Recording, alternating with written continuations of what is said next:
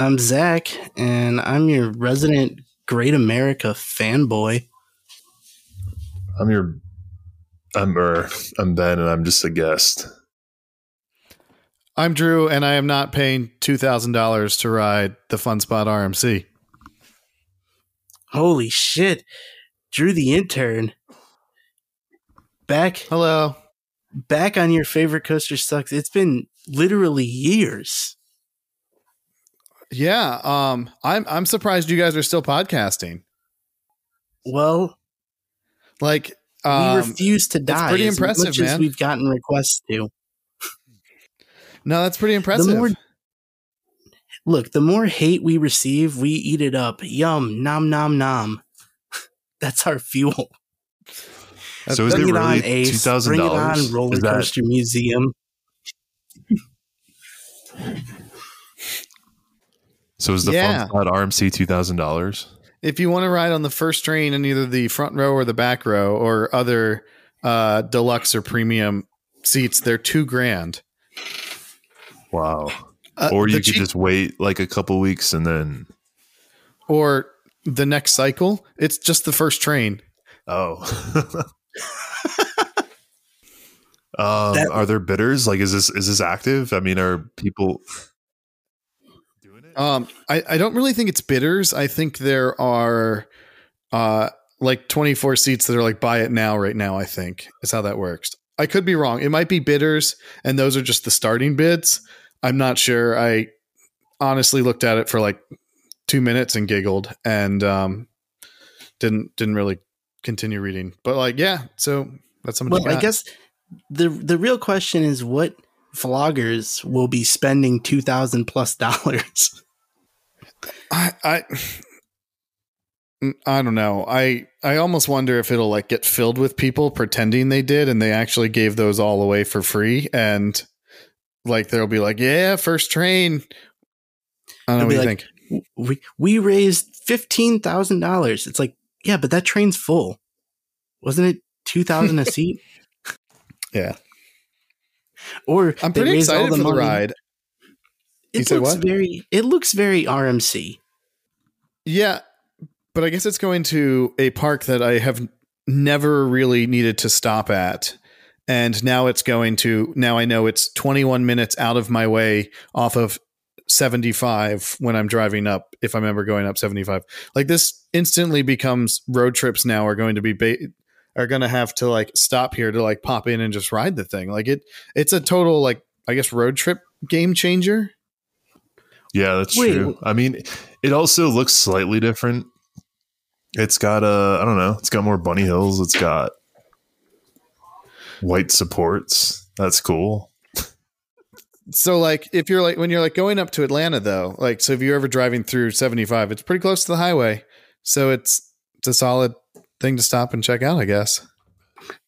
Didn't they have a miler there? Yeah, so that's still there. Okay, so you never stopped to ride the miler? Okay, so I went once. It was supposed to be open. This is before Fun Spot even bought the park. And I got there, the park operating hours were that it was open. I get there and they've just closed for the day to low attendance. So I just haven't circled back yet, I guess. Poor form, sir. Poor form. That's all right.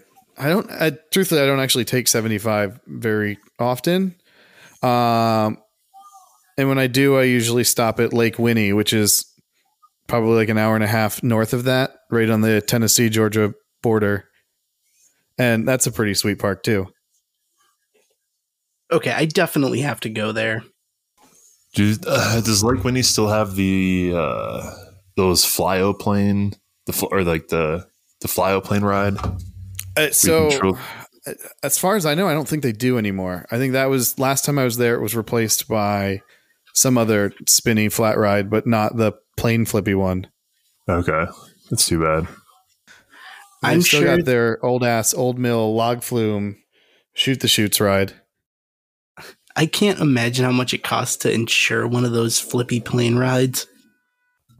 Yeah, I've heard some shit about that. About what? Log flume. Oh, I've heard some shit about that log flume. Oh yeah, like diseases and Giardia and Ebola. Jizz floating in the water. I was going to say that's the direction I thought you were going, not Ebola. Smegma. All up in the boats. Yeah, that's what I've heard. Ooh. Stench. Oh, well, yeah. A cannonball looks all right. Yeah, it's fun. It rides like one of those old classic wooden roller coasters where they're fun. There's some little moments of pops and all of that kind of stuff, but they all sort of ride the same, I guess. It's pretty smooth.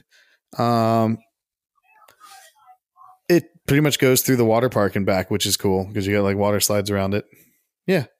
And they also have they used to have a wild mouse, but they sold it to what is it? The Alabama Splash Adventure Park. Oh boy. Yeah. So it went from one park to another. I've heard some shit about that park. I've been for like 45 minutes. It's about all I've ever been there. Rode Rampage a couple times and left. I've heard nothing but good things about Rampage. That's for sure. Rampage is one of the best wooden roller coasters in the world at a park that no one goes to.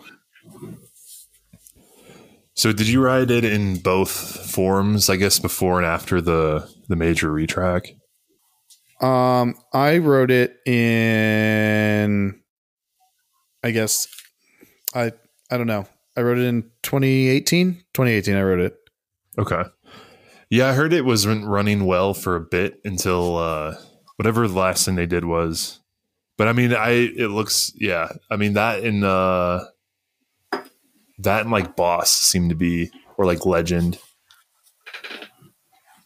I'm just glad it's still up because like eventually all these CCIs are going to be gone. Although the one at didn't Silver Comet just reopen? I can't believe it reopened. I did not see that one happening. Yeah, that's crazy. That's amazing.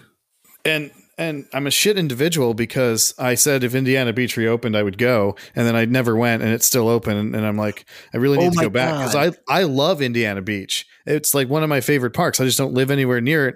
And it's not easy to get to from Orlando, Florida. Right. But I keep meaning to go back because it's amazing. And now I really need to go to Niagara too, because I want to ride that wooden coaster because it could go away. So, yeah. I mean, Kamara might open.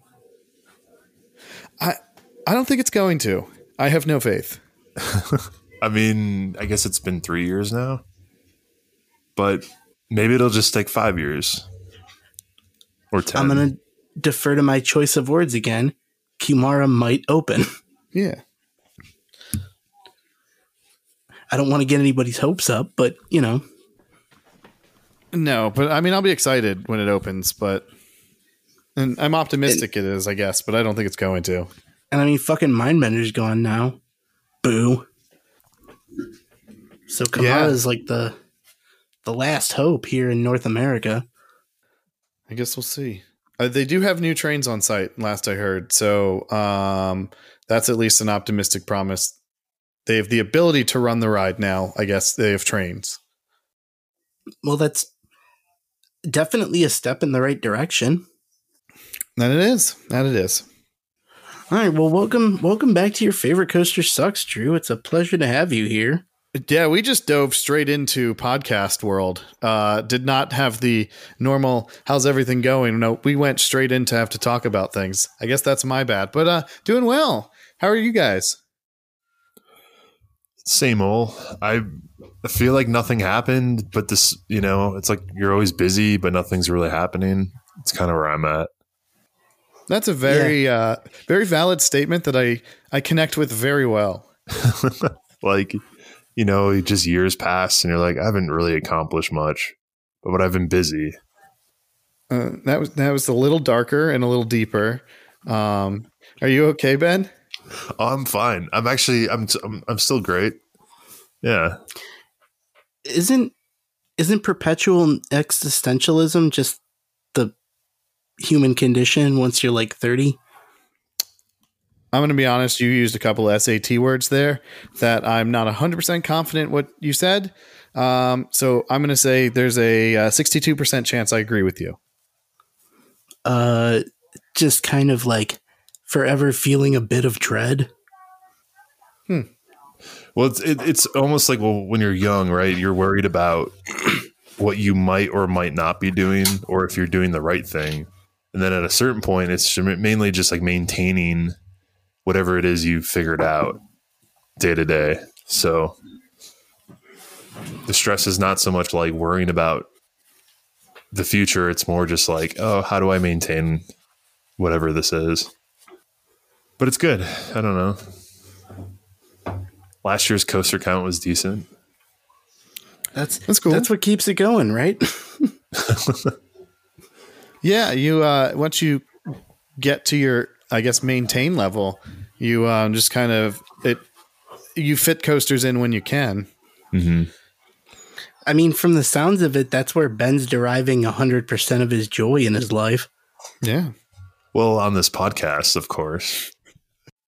This podcast is just an excuse for Ben and I to complain. And you know what? It's your place to do whatever you like to complain about, and you definitely have an audience that likes listening to it. It's impressive stuff you guys got going on here. Isn't that weird as fuck? I love our audience, but I can't say I understand them. Yeah, so you like do it for you, right? And then it becomes a thing that you do it for them because you actually have people. But like when people first start a podcast, the original reason is because they want to and it'll be fun. Or because some company is like paying you a bunch of money to do this podcast. Those are like the two reasons they start. And it's pretty cool when they work out. And it worked out for everybody, and your fans, they love you guys. It's a nice thing to have a good community, for sure. How's the In the Loop podcast been? It's been good. It's good. We have a project in the works that I don't want to talk about, so I'm not going to say anything more. But it is amazing, and it's going to bring lots of content, and we're pretty excited about this. And it is perfectly in the Loop style. So we got a secret project coming up that I'm pretty excited about. Ooh, someone's going to get liver damage. Yeah, but possibly. Or other damage. But, we'll see. Well, that sounds mysterious and exciting. That is exactly what it is. And I don't want to share any details, but that's your first tease for something we're working on. That's a-okay. That's a very mysterious tease. I'm sure you're hooking a lot of people in with that. So go check out the In the Loop podcast with Drew and Legend and Hyde and Ranger and Kenny. And I'm sure I'm forgetting somebody. Well, probably. But that's all right. There's a lot of us. We all kind of get along together. We got a YouTube channel, a podcast. Our last podcast was kind of like the reunion tour. Was not expecting both Kenny and I to make it onto the In the Loop podcast. So we had 4 of us the last episode. So that was sweet. Cool little reunion there, because normally it's group chats and whatnot and not podcasting with or a lot of us. We got to get Kenny on this show again. We had him on once, and then there was an issue where my audio was like fucked. So we recorded a whole episode with him, but it was toast. Yeah. So we'll have to try that again, because nice dude, and it'd be good to actually upload an episode with him. I guess you should get him on as you got me on, and you just harassed him about an opinion on Twitter. It worked. It did work. What was the original opinion? Well, it had something to do with it. I feel like, and I have later since adjusted my opinion on this, so I guess we should discuss this. But it had to do with your opinion that wood, like the wooden RMC coasters were more hybrid coasters, and you couldn't consider them wood coasters, and they were all sort of the same rather than two different distinct categories of them. I stand by that here, however many years, 2 years, 3 years later? Yeah, I guess they're all the same to me. Especially with Lightning Rod getting its retracking and the wooden style like completely gone away. I think they've all sort of now, in my head, years later, phased into they're all the same style of wooden, the same style of coaster. And I guess I think they all should probably be steel coasters. Although I just wrote Outlaw Run in December, and that one is very distinct. That's still wooden. Like, it feels wooden, and that one's actually getting better with age. That's really cool. So that's like the one I would say out of all of them, Outlaw is probably the one that I would still consider wood for a while. Fucking leave it to Ben to start with a contrarian opinion, then completely flip it around. Yes. Just, did I say it's more of a steel coaster? Well, au contraire. That was your hot take, bud. Yeah. Hey, things change. But the others, like Goliath, the thing is, too, is like Outlaw Run uses the wooden ledgers, and Goliath and Lightning Rod, they use the steel ones, and that's a pretty big difference. And Lightning Rod's mostly steel now anyway. Yeah. I really want to ride Lightning Rod. And it's a plan to actually go to Dollywood. Was it not open when you guys went for your adventure over there? No, it wasn't. We were in line for a bit, and it tested a few times, but it was 1 degree under the opening temperature. So that sucks.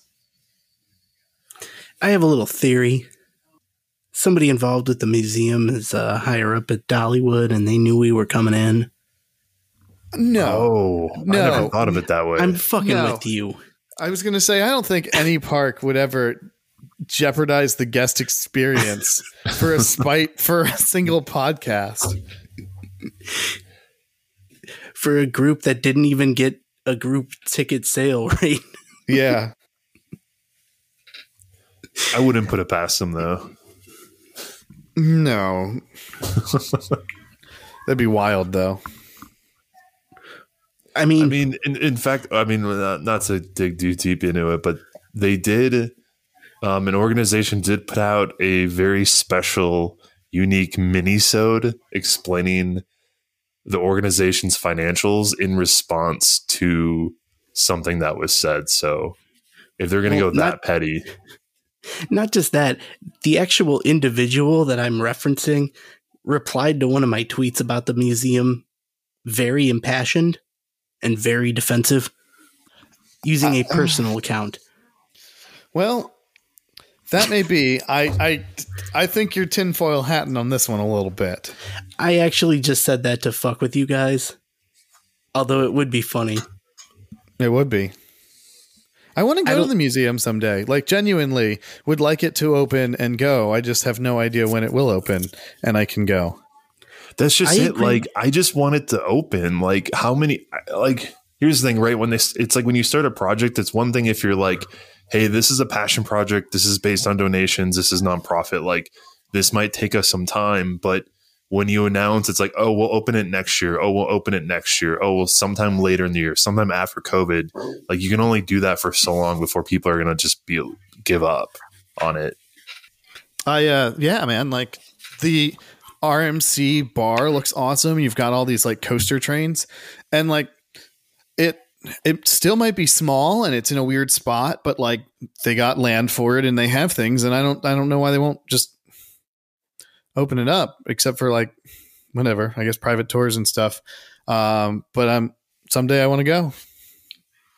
I agree wholeheartedly with that.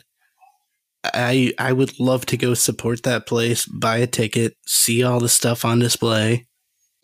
I don't want to have to backdoor by being a member of some organization and registering for some separate paid event. pass. I want to go on my time when I can. Yeah. And I don't think that's unreasonable for a place that's been soliciting donations for 20 fucking years. I think that's valid. But I will say this, if they ever do open, I'll fucking be there. I almost wonder if there's something weird zoning issue where they're not allowed to open it to the public, and they have to like work with the city or the county or whatever to get the right status to open to the public. That's the only thing I could see them really holding back from opening. It's valid. I guess if it's in an industrial place, maybe it isn't zoned for a museum status. That's possible. Because isn't it on right by like the Larson? Yeah, Larson donated factory? land to them. Yeah. Although if it's a Larson factory, then it's zoned for commercial, which would probably be the same as a museum. But regardless of that, I think the more important thing is that's where some transparency or some honest communication from them would really, really help. Because if they were able to come forward and say, oh, this is the issue we're having, I think people would be a lot more understanding, myself included. Yeah, I know. It's cool. But I guess we'll find out. I guess we'll see it. But hey, a couple more decades, maybe we'll get it. I'm guessing anytime soon. I guess I don't want to guess. I don't want to guess because I'll be wrong. No, put a guess down right now. It's March 2023. 2025. 2025 right. is my guess. All right, so we'll come back in 2 years' time and see how poorly this is aged. Well, that's pretty much how long it takes me to recycle back onto your podcast, is about 2 years. Good point. It's not for lack of effort on our behalf, though. It's just you like have a family and a job and yeah. But I've actually seen at least Zach significantly more times than it has been since I have been on your podcast. But the first time I was on your podcast, I had never met you at all.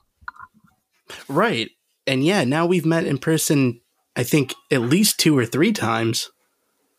Yeah, I was going to say I saw you at Desertland, and then I also saw you in Iowa. Have I seen you another time? I saw you at IAPA, or like an IAPA after event. Oh yes. Yeah, that's right. So yeah, a couple times. Yeah. Yeah, a couple times. Yeah. Always a good time. How it is. So I guess I'll go ahead and get a plug in, and also as a roundabout way of asking you, we're throwing a couple meetups this year, Drew. Now we don't have anything fancy like free RT, but we throw a good ass party. So we're gonna have one at Great America in June, Six Flags Great America, the 16th through the 18th. And we're also going to be up in Northern California to hit California's Great America, September 15th through the 17th. You think you'll be able to make it out for either of those? I am starting to work on my calendar of events to figure out where I'm going. I know Chicago is on like a tentative plan at some point. I don't necessarily know if it's this year or another year, but we're definitely thinking of doing the like Chicago Cubs game and doing that in Great America. So like plausible, but I really have to look at dates and calendars. But I would say plausible. I really need to get to Northern California too. Fuck, like that's another good trip. Well, you got lots of cool meetups going. To sweeten the deal on the Six Flags Great America one, we're adding the night before a Cubs game because they are at Wrigley. It's the Thursday night. Oh. On the June 15th. So we'll be there that night for anyone who wants to come into town early. Have some beer, go to Wrigley, catch a ball game. And then, Northern California, obviously, California's Great America is going to be closing at some point over the next 10 years. So that's kind of what spurred us to throw a meetup up there in the first place. Yeah. Smart idea. It's really also, I would say, the coastal region that a lot of people have only done once, haven't been in a while, or have never done, just because it's in that weird spot. Meanwhile, like Ben lives on the West Coast, so he probably, or lived out there, so you probably have done those. Have you ever been? Yeah, and it was just on a work trip. So, but I've never done like a dedicated Northern California trip, but I work out there, so it's convenient. Are you guys hitting up Gilroy Gardens? Possibly. Looking at that. Place looks wacky. Yeah, it looks interesting. We're definitely doing, California's Great America, Discovery Kingdom, and Santa Cruz. So is Gilroy Gardens, is that like the one that's 2 or 3 hours from, what is it, from like the Bay Area? Yeah, it's kind of far, I think. Is it? I thought it was right there. Maybe it is. I honestly have no idea where Gilroy is. I know they only have like the one fucking Morgan mine train. It does look pretty good for a mine train, though. Yeah, it's got a monorail that goes through like a greenhouse and like a butterfly house and stuff, and everything's oddly themed. And the mascot are 2 adorable looking garlics. Like, it's a weird place, and I kind of want to check it out. So if that'll help get you to the meetup, then yes, we'll add it. It's basically on the way to Santa Cruz. It's not. You can do all those in a day. Interesting. I was watching a video from Park Pros today, and he was saying he was up at Great America in January. He bought a platinum pass there, and it still worked for admission to Gilroy Gardens. Oh, so he just like tried it for the hell of it? Yeah. Nice. So that could work out. Yeah. Yeah, I wonder if like they booped it, or they were just like, oh, these work. I don't know what they are, but these work as admissions tickets. And it's like an old admissions person that never got like the updated memo. Right? They're just like, oh, that's a plastic card. Yeah. Well, like, did you see everyone at Adventureland when we were there that had palace passes from like different palaces? Like, they didn't know how to scan them, but they were like, yep, that's a valid admission ticket. That park is like jank in the most awesome way. I love that park. It's just wholesome, fun entertainment. A park that's like getting slightly better than it should be, and it's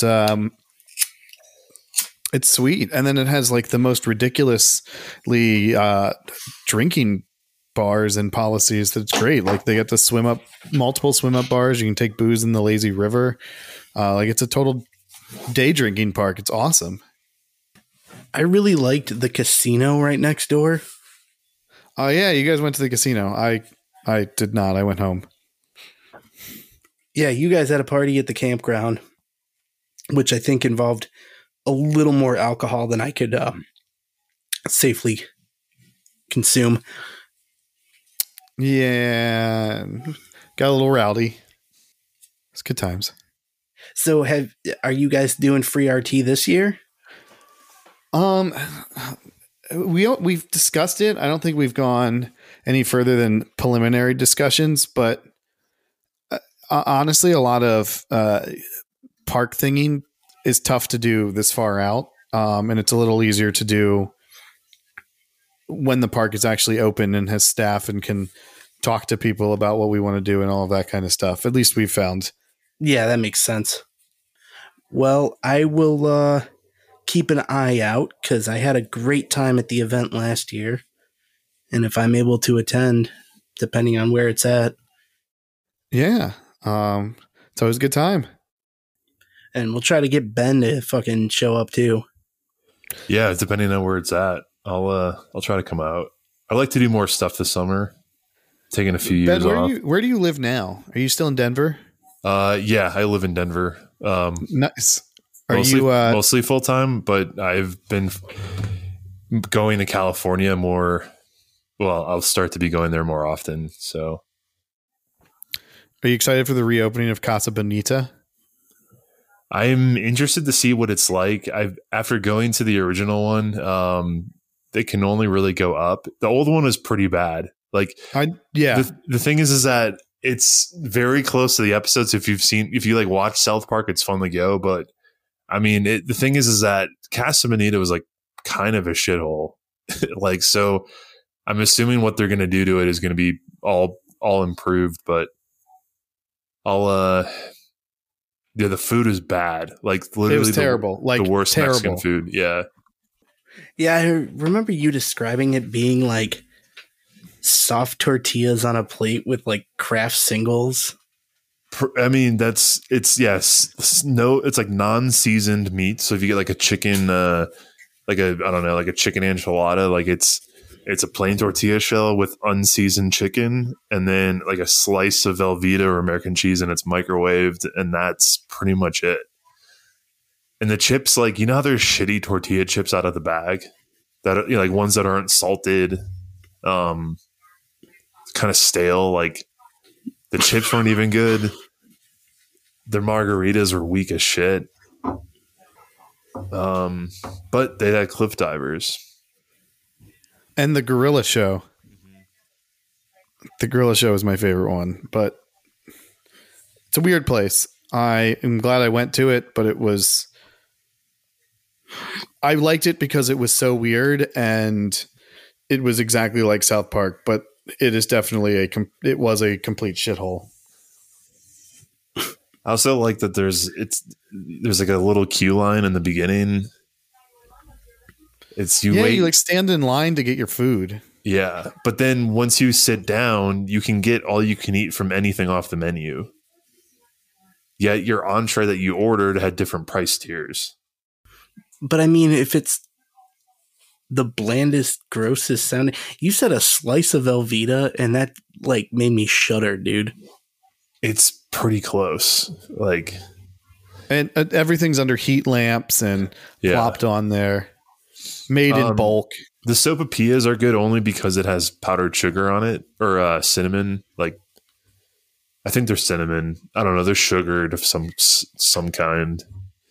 And then they have little table bottles of honey. It's the only good thing there. I mean, we've been talking about potentially doing a meetup in Denver next year. So I think Casa Bonita would definitely be on the schedule if we do. Denver's a fun little theme park trip city, especially if you rent a car and then chuck on out to like Glenwood Caverns for a day. It's a pretty fun little trip. Yeah, and that would be the plan. I think it would be, obviously Illich and Lakeside, but also like Meow Wolf and Glenwood. I'm also liking that starting this year, both of our meetups that we have planned are in legal states. Hey, it's a plug for you guys. It's a nice benefit. Meanwhile, I go to Iowa and I get pulled over for speeding on a road that didn't have a speed limit because I was supposed to know the speed limit of all of these cornfield roads was 45 or 55, whatever it was. Ooh. Bastards. Meanwhile, your states are like, come here, buy my recreational pot. Leave the state with it. We don't care. I'm going to be honest with you guys, especially those of you listening that are coming to our Six Flags Great America meetup that consume cannabis regularly. Illinois' product sucks. So if you are used to good shit, expect everything here to be mids. Is it really that bad? Yeah. Because we only have like a handful of grows that are licensed. And most of the dispensaries sold their licenses to multi-state operators. So there's like 2 independent dispensaries in Chicago and a handful maybe around the whole state. So just major consolidation. They added a bunch of new licenses though, so possibly, things will be getting better. It's an interesting business to get into, right? Because like the government doesn't let you take credit cards and have real accounts. Like, you basically have to do all your books in cash, which is, I guess, inconvenient. Yeah, but can also be advantageous. Yeah. It's interesting to see the evolution of this with recreational sort of blooming across the United States. It's also interesting. I've every time I go somewhere that's not legal, I feel like cops also don't give a shit everywhere now. Like, That's not true. Like, do people even get possession tickets anymore? People are still getting arrested, dude. But at a much, much lower frequency. Not really. I mean, look at Texas, right? Or Kentucky, Tennessee, fucking Florida. Florida does have a medical program. Yeah, I was going to say, I think Florida now Florida's pretty chill. Yeah. Well, that's what I mean. I think those states have become, like, within the last year or two, pretty chill, or at least much more chill than they've been. I mean, like, Wisconsin. But medical doesn't equate to chill, man. Because the thing is, like, here's the deal, right? We're 3 white dudes talking about this. And so we're not going to be the ones that are statistically going to be arrested, regardless of what state or what the legal status is in that state. And that's exactly what the problem is. That is a valid problem. Source: I'm currently in college for cannabis studies degree. Oh, that's a fun degree. Absolutely it is. I'm currently in a fascinating class called Cannabis and the Law, which has a heavy focus on restorative justice and social equality. And do the textbooks you have like a cutout? It's like, cut here for rolling paper. Yeah, dude, homework is fucking smoking. It's great. It seems like you're getting an A in that class. Yeah, man.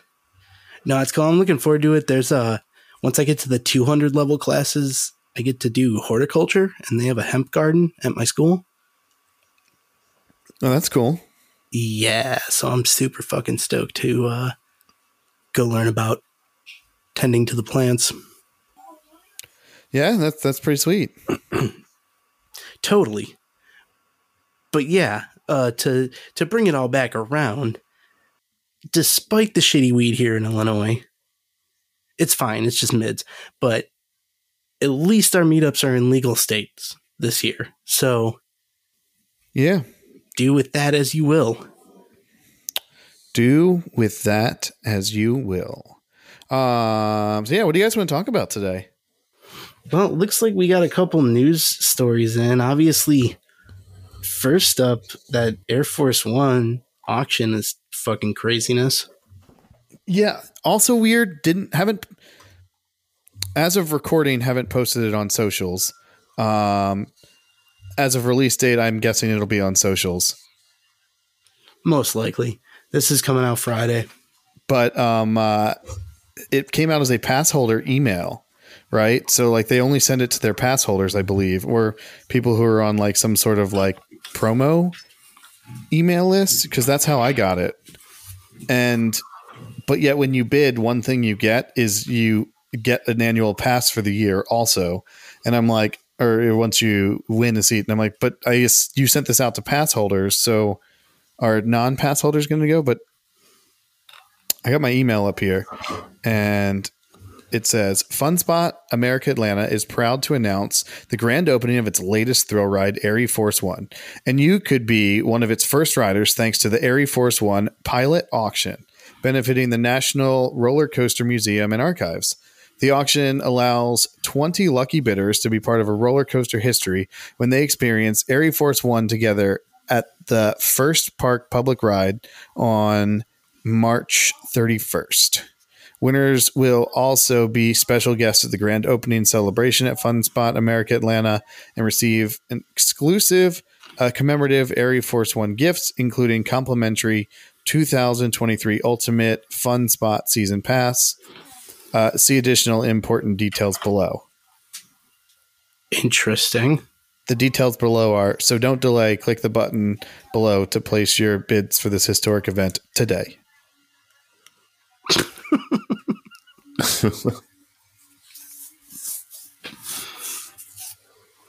Interesting. I'm browsing to see if anything has a bid yet. Yeah, I'm curious if any influencers actually pay the price. Or like, what's like the nothing. over under that like the second public train is just vloggers?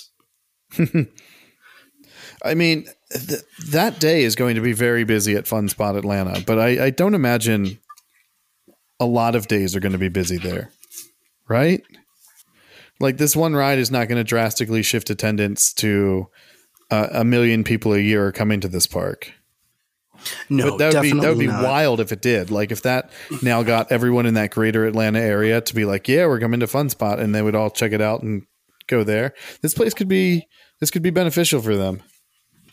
I guess the question in my mind is like, what's the draw when like, in my perception is to most people that are in the market are going to be like, oh, so they just built Twisted Cyclone over here.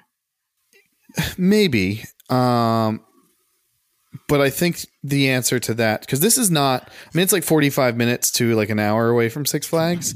So you've got all the people over here that are like, oh, cool, we have a cool ride over here that's not an hour and a half away, I guess. Yeah. I mean, that makes also sense, but I mean, it's also just to get people like, it's just like a 1-day park. I mean, I know Six Flags is, but it's, it's like an afternoon. It's not a full day commitment. Yeah, it's like come in, ride some go-karts, ride a couple of rides, get out of there. I mean, it's really just an FEC. Yeah. I mean, they're still pulling from the same greater metro area as Six Flags, though. You know what I mean? Yeah. So, like, maybe they're not trying to position themselves as direct competition. Well, I mean, every attraction competes with each other in some form or another, but like every moment of entertainment, like even theme parks are competing against Facebook, Twitter, Netflix, and like things like in your face. They're competing for your attention span and all of that kind of stuff. So I think Fun Spot always plans their market of being a couple of hours, and that's why they have long hours and to encapsulate the whole day. Like, that makes sense. It's just like, I guess I'm really wondering about like if this is really going to move the needle in a considerable way for them in terms of attendance or revenue or anything,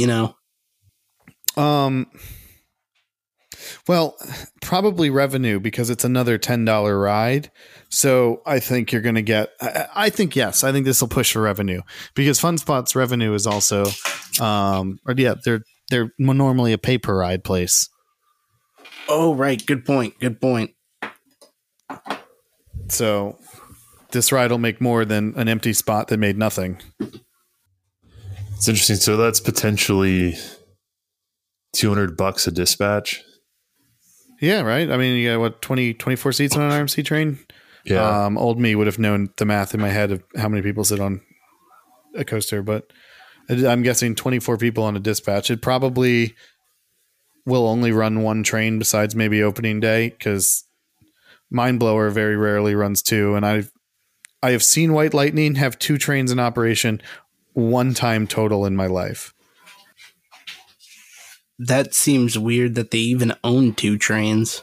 Yeah, well, not really, because Florida, the parks are 365. So like you do your annuals and like one train's got to go down for a refurb and then you put that one back on and then you put the other one off. Okay, yeah, that makes sense. It's a very Florida thing, but all of our older roller coasters all have an extra train so that way they can rotate through annuals. Like Kumba opened with 4, Kumba had 4 trains, so that way one could always be in the rotation for annual maintenance. But now they're getting cheaper and not doing that. That makes sense. Everybody's cutting costs. Yeah. Yo, speaking of Florida, we got a voicemail from a listener. Oh, that's right. Yeah. About, So I think we should play it. have you listened to it yet? I started it, but I didn't listen to it all the way through. Okay, let's go. So I know it's about Florida, and more specifically Tron. I think we fucked up some information about Tron, Ben. But also, since we got Drew the intern here, he can help clear some shit up for us. All right. yeah. Let's talk about. I like talking about Florida. It's where I am. I'm currently looking outside and seeing Florida. Looking like Florida out there. Yeah, no gators on the Ring doorbell camera yet. Waiting on that one day. Like, I can't wait for that video. Well, you're gonna have to save that one, make a meme of it. Oh yeah, the coolest thing I have so far is a raccoon that had climbed on top of the camera, so you just saw his face like sticking out, like looking at it, and then a raccoon or a possum walking through like the driveway. Eee. But no gator yet. Ben got one on his Ring camera of his friend getting shot by a firework. That's pretty sweet. Yeah, he was like getting high on the porch, and then a firework exploded, and it shot like right at him. It's pretty good. And the still is somewhere on our Discord, so go look for that. It's a quick plug for your Discord.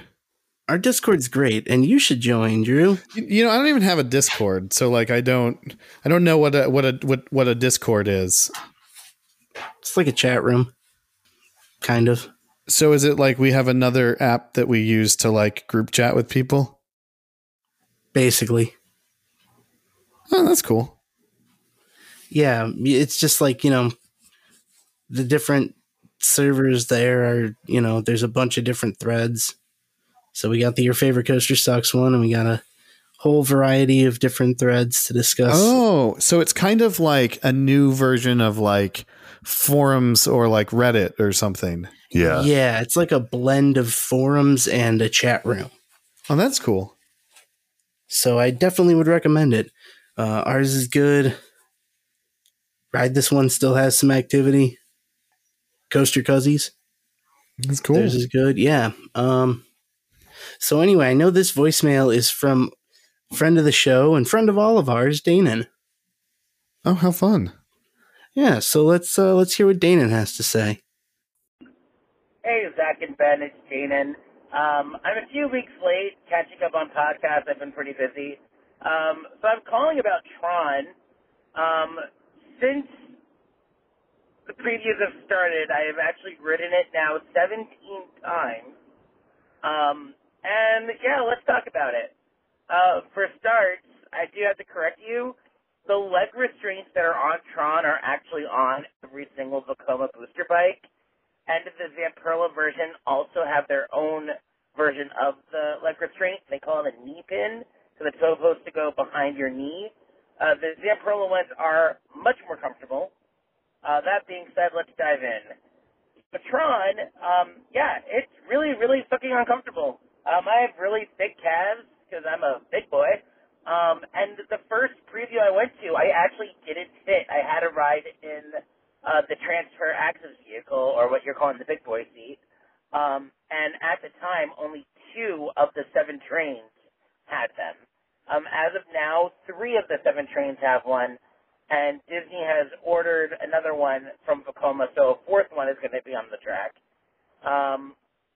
Since then, I have figured out how to get myself in and what works for me. I also wore pants. My first time I was wearing cargo shorts, and they were getting bunched up, so it wasn't letting me put my knees all the way down, my feet all the way back. So I can get myself in. I have some gnarly bruises on my calves from it.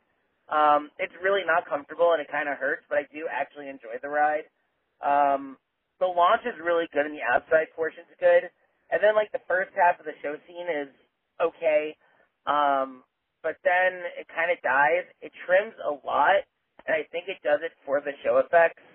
The front row is definitely the most intense, but the show is better in the back. It's really cool to watch the bike change. It's still bizarre to me as hell that it's at Magic Kingdom. It has a 48-inch height requirement. Barely anybody fits on it, and it's deceiving. It's not like a fat person problem. It's a calf problem. Only calves. That's the only thing that's not letting people fit. Because I wore it in a jacket. I rode in a jacket, and I'm a big guy. And I saw people twice my size have no problems because they have smaller legs. And people half my size not fit at all because of their calves or leg length. So it's pretty deceiving. No one is safe. But yeah, we'll see. It's a very short ride. I don't think it's actually going to be received well by the general public, partially because of the size issue and because of how short the ride is. Yeah, Space Mountain is better. And I can say that because I've ridden Tron and immediately ridden Space right afterwards and went, All right. Interesting thoughts by Danon here. Also, there's a very good chance that Danon has ridden this ride more than anyone else on the planet at this point. Sounds like it. Because it's just so pass holders only get to go once. And like they had their cast member previews where sometimes they were letting people ride once and sometimes they were letting people ride more than once. But you only as a cast member got to go once. So then to go the other times, you have to like go as other people's cast member guests. So that he's probably ridden it more than anyone else out there. So I guess he would know. Well, I mean, we both know Danon. We all know Danon. He has a way with magic, shall we say? It's true. And but yeah, I liked it. I had a good time. I've ridden it twice now. I understand the expression night and day difference because Tron has a night and day difference. It is so much better after the sun has set than it is during the daytime because the whole canopy lights up, changes colors, and it's pretty cool. And the launch is fun. People always say it's really short, but like, I mean, it's the same length as Rock and Roller Coaster, which I've never heard anyone complain that it was short. I just think most of Tron is new and interesting and fun. So you're like taking it all in and then it's over. But I mean, it's a launch coaster. Most launch coasters are over quicker than a ride that takes you up several lift hills. Yeah, it looks like a good addition to the park. Well, see, when I say, I usually use that as like a negative connotation, like, oh, it's a good addition to the park. Like it's something I don't care about. But I think Tron's pretty sweet. I would say I would like it better than Space Mountain probably, but I need to reevaluate that in probably like 6 months to a year. But I think it's strange, one, that it's at Magic Kingdom, and two, that it opened after Guardians, when Guardians is the far superior of the two attractions, right? Like I know Epcot needed the boost more for attendance than Magic Kingdom did, but it's just very weird that I don't know. It was weird to me that Guardians is the far superior ride that they opened it first, because they did the same thing with Mickey and Rise of Resistance. They opened Rise first and then Mickey's, which was like a less intricate version of the same ride system that Rise of the Resistance was. And for all purposes, Tron and Guardians are the same ride system of a launch roller coaster, just different ride vehicles. So wasn't there an issue with Tron though? Like, didn't they start construction around the same time?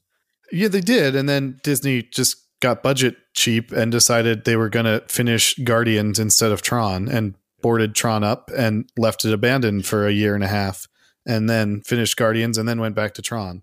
But like in theory, they could have gone the other direction too, right? They could have been like, oh, let's open this one first and then we'll open Guardians.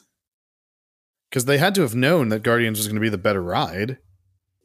Well, so those executives are making 35, 40,000 or 40 million a year, so can't really trust them on making good decisions. Did you have the issue with your calves? I did not. It's a weird train, right? And it also, like, just equally as weird is the fact that Disney doesn't touch their restraints. Like, the guests lower their own lap bars and check their own restraint, right? So you're getting in a ride vehicle that's totally different to any ride vehicle most of these guests have ever experienced. To break down the weirdness for you here, each seat has its own air gate. Like, not each row, because if you're on the far side of the train, you walk behind your row and board from the other side. And so, like, little floor panels plop down. So, like, you can walk across the floor, walk across behind your row to get onto your bike from the other side. So that's already pretty weird. And then you get in and you hop in, and then you have to figure out how to close this lap bar, which is pulling forward on the handlebars. And like, you don't really know to do that. So you wait, so you're sitting there and the cast member's like, pull forward on the handlebars, and then they're like, all right. And so then I sat down, did that, and then pushed up and I was locked in. So I don't know how close I was to it. I know I fit and I didn't notice the shin or the calf restraint. I actually, in both rides that I've been there, did not see anyone get denied either time, but it is a weird load procedure and it's a weird grouper spot. And then with the ADA line coming from like a different angle, it's a weird like grouper merge part that they sort of struggle sometimes to fill the whole train. Interesting. How are they fucking it up like that? Or is it just that like the mechanics of it are so bizarre? Well, I think it has to do with the like Tron seat in the back row, how there's only 2 of them. Well, now there's 3 of them, but that even makes it weirder because like they now have to look to see if it's showing up or not, because there's like a pattern of like when it's coming and when it's not coming. So they have to like look at unload to see if the next train is the ADA car. And then if it is, so then they group those people because you sit with your whole group. So it's like there's 6 of you. So then they put you in like the last 6 seats and the people who need the ADA car in the very last row. And then they group the rest of the line that way. But it's just the operation of looking to see if it was there and then grouping an ADA group who in theory is moving slower than the normal public. And then you got to really push like the public to be like, all right, you guys are going here, you're here. But they've already loaded from back to front for the ADA group and then loading from front to back for the day guests. You like sometimes have day guests that don't fit in the train that have been sent there, and then so you're going to hold them. It was an interesting operation that I was watching. And then when I went in and said, hey, can I sit in the back row of a bike car? That completely stumped them and they didn't know where I should stand because they've got their line for like the people who are on the car part back row, but I bet you the car becomes the back row on all of them. So I wanted to sit in the back row with a bike before I didn't have the chance to anymore. And that really confused the guy and he didn't know where to stand. And he was like, hang on 1 second. And then eventually figured out how to put me on that seat. So there's some real growing pains then, apparently. Yeah, but I mean, this is what previews are for, right? Like you are training a massive team for this because these Disney rides are open from 7:30 in the morning on their earliest opening, sometimes till like midnight, 1 a.m. with parties, and the ride is open the entire time. So there's probably going to be 200 different team members that work Tron in a week during its first year of operation. So they got to get them all trained on all of the positions. So that's pretty much what's going on now is you're getting a team of like 200 ready to go. Wow. That's seems complex. So I have a question for you. Yeah. Have you gone to the Galactic Star Cruiser? I've driven past it. I haven't done it. What does the exterior look like? Is it a Commons? Like, I'm not even kidding. Is that part of it? Like, do they even try to hide it from you as you walk in, or? So the front of the building has like a berm and like nice little like theming. But the only way to get there is to be doing it or to be a cast member parking in the cast member parking lot, because it's basically built an auxiliary of the cast member parking lot. So I don't have access to the road to like get to it, but from everything you can see on Disney property, it looks just like the Cedar Point dorms, like the narrow emergency window staircase that's on the like the staircase on the outside of the building. And then just a concrete cinder block structure that has like window slits that are like emergency exits. What do I have to look up on Google Maps to find this? I don't think Orlando is updated enough. Okay. Like Hagrid's is under construction in our Google Maps. Yeah, it's still showing Reedy Creek. Little bit of humor for you. All right. Well, I heard they were canceling dates. Yeah, well, it is really expensive, and it's like really expensive, right? So Star Wars fans don't. I don't know. I mean, it's two different things here. It's really expensive. So your people who like the live role playing would probably really like it. Like your Dungeons and Dragons players probably would really like it and really think it's cool. But a lot of Star Wars fans, I feel like, want to live the fantasy of the Jabba the Hutt and like battling Darth Vader. Like they don't care about this new storyline that Disney made for themselves, right? And so I don't know. It just it was a weird thing. I feel like having a Disney Star Wars hotel that was like all star music, where you've got like the Darth Vader rooms and you've got like the R2D2 rooms, like that would make a killing. Did you see that they had like a bunch of the actors quit and they posted videos that all had like the same script? No, I did not. It was a little weird. Did they quit recently, or is this recent? I want to say this was within the past month, and like all of them posted like this pretty much the same video to their TikTok, where like they're talking, or their Insta, where it's like, I quit the Star Cruiser because of this. I loved my role and I did this. And yeah, it was pretty interesting. That is interesting. But it was all from the perspective of, so that everyone that posted it was quitting. What was the reason? What was their reasoning for quitting?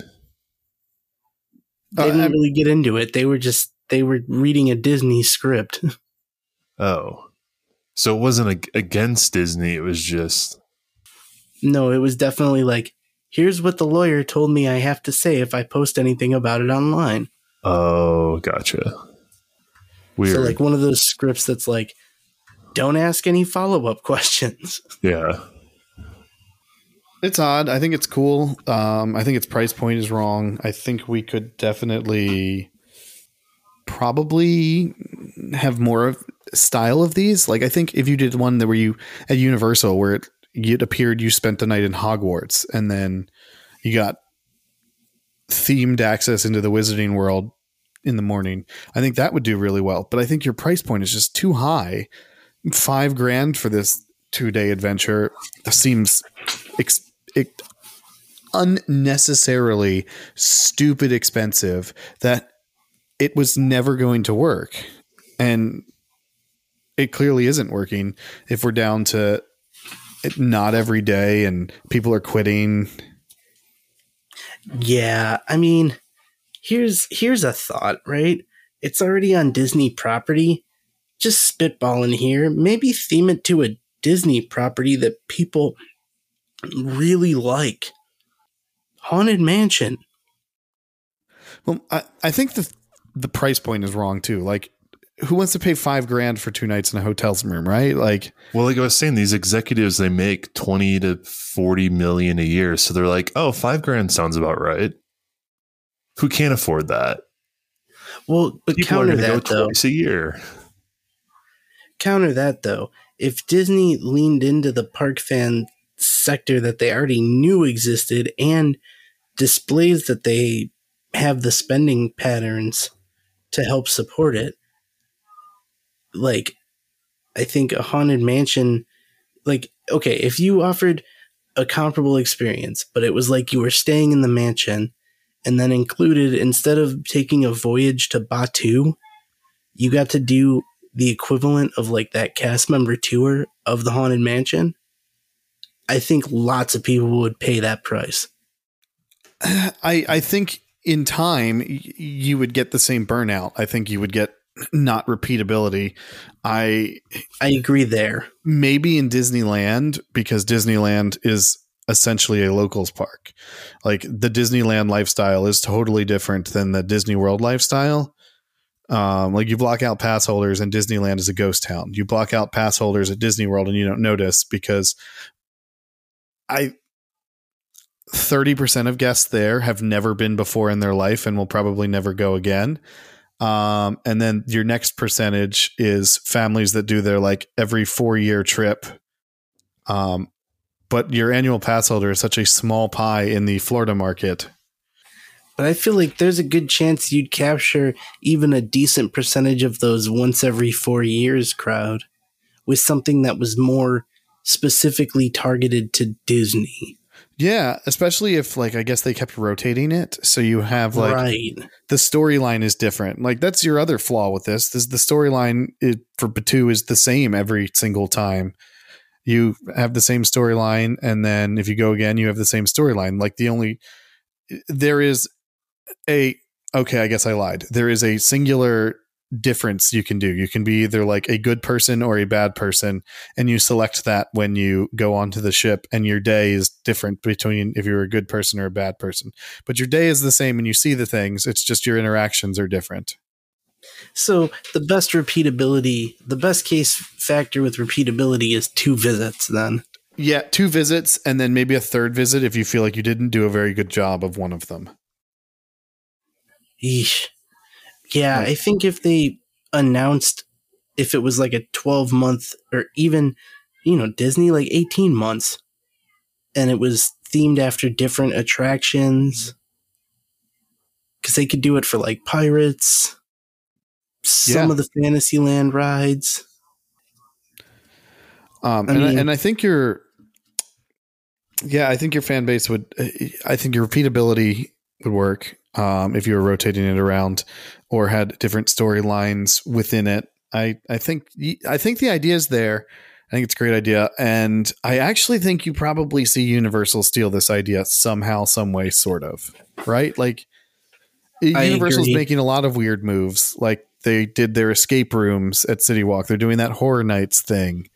Their kids park in Texas. So, like, Universal is making moves, and I could see them doing this experience where you could stay at Hogwarts or you stay in Minion Land and have like a Minions thing on that side. So I could see that definitely being a thing too, right? Hogwarts be awesome. A Minion hotel. Hell yeah. Or Super Nintendo. Oh yeah, Super Nintendo. Like wild yeah, there's a lot of possibilities there. And you have these crazy detailed themes on a big plot of land that is going to be undeveloped behind the park that is just prime for expansion. So you could totally do one of these as a future expansion for Epic Universe. In theory, I assume. I don't know. I'm not like a super expert on Epic Universe. I'm excited for it, but I'm not like someone who's following airplane photos of it through the whole construction and stuff like that. Well, I could see the like a Hogwarts hotel definitely being huge. That would be awesome.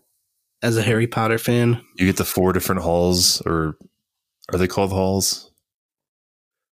Kind of houses. Houses, yeah. Yeah, and they would sort you and stuff. That would be cool. Yeah, I don't know if I'd want. I feel like sorting sort of needs to be optional now at this point. Like, I did a Hollywood tram tour and like the Warner Brothers studios, and they like sorted everybody, and I'm like, cool, this random hat is going to randomly generate what I am. Meanwhile, like, you've taken like online BuzzFeed quizzes and stuff, and it's like, I feel like I've been sorted a couple times. I don't want my stay based on that. You've been Hufflepuffed. All right, great. Your room is now themed to Hufflepuff, and I'm like, oh, that's terrible. I wish I could pick ahead of time. Yeah, actually, that would kind of... I don't know if that would work so well, because, like, I'm Ravenclaw, but my wife is Hufflepuff. Uh-huh. I don't want to stay in a Hufflepuff room, but that's inevitably what's going to happen. Yeah. So, yeah, I guess I agree. But what house are you? So I feel like I was originally a Slytherin, but now as an adult, I feel like I associate more with Hufflepuffs, but okay. Each his own, I guess. I guess I got sorted when I got sorted as an 11-year-old who was into this shit. I was hardcore Slytherin, and I guess you don't get to change your house from when you get sorted when you're 11. No, I don't think you do. No, so I guess I'm Slytherin. Damn. That's okay. You turned out good for a Slytherin. Cool color. See, I think Ben thinks he's in the house that's above all this shit. I find it amusing that how many words do you think in your podcast history Ben has actually said? Like word count, it's got to be you and some guests have probably said more words than Ben has on this podcast. I don't think that's true. Ben also speaks a lot more efficiently than I do because I'm a loquacious motherfucker. Okay. But it depends on how much I drink. Here's the thing too, is like some things you don't want me talking about in general. Like I feel like I always want to hear your opinion of things. The soapboxes are long, drawn out, and painful on some topics. As far as that brings. Go ahead, Ben. I was just going to say on the Harry Potter houses, I've actually never taken the quiz. I just Googled it, and am I supposed to know what are the questions specific to the book? Like I've never really read. No. Okay. No, it's like, would you rather go on a hike or would you rather eat a cheeseburger? And like, it's like questions like this. Yeah, they're real basic and formulaic. I guess we'll find out. Would you rather read a book or would you rather pull a prank on someone? Yeah, because some of these some of the questions are just a little. They seem like very specific to the story. Which animal do you prefer? A bird, a snake, a badger, or a lion? A lion. Well, like, okay, so one of the questions is like, you've received a howler from your parents. So that would be like a letter where you're getting scowled for something. You're getting yelled at. You're getting yelled at by your parents. But see, that's pretty story specific. Yeah, I agree. And it's also really funny because that doesn't come up in the story very often. Yeah, that only happens like twice. Once. Yeah, maybe twice. Yeah, twice. That's weird.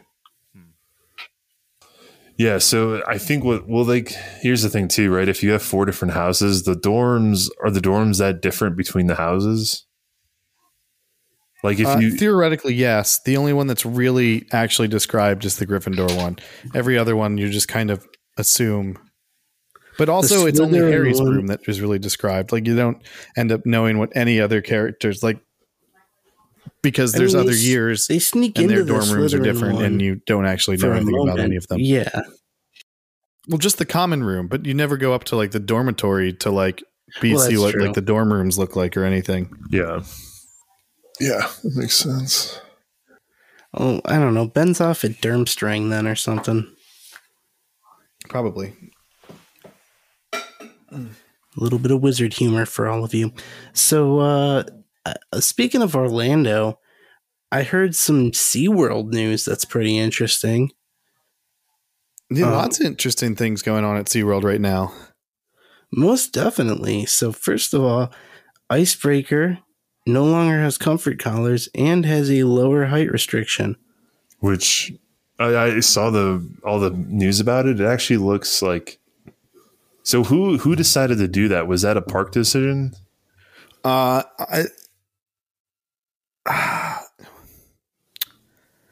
It was a partnership between the park and the ride based on the original issue needed to get solved in order to get the height requirement down from 48. So like something happened when it was 48, so they put it up to 54, but they were like, no, we need to solve the solution to get it down to 48. And so then the park and the manufacturer were working together to get down to 48. Okay. And Icebreaker makes a hell of a lot more sense in that park at a 48-inch height requirement than a 54-inch height requirement. Yeah, right. Yeah, seriously. Now, Drew, you have a little experience with SeaWorld, yeah? Yeah. Okay. Yeah. Big fans. So, saw this video of Pipeline. Yeah, I am fascinated by Pipeline, but I still don't think it's any good, right? Like it's a B&M stand-up coaster. Like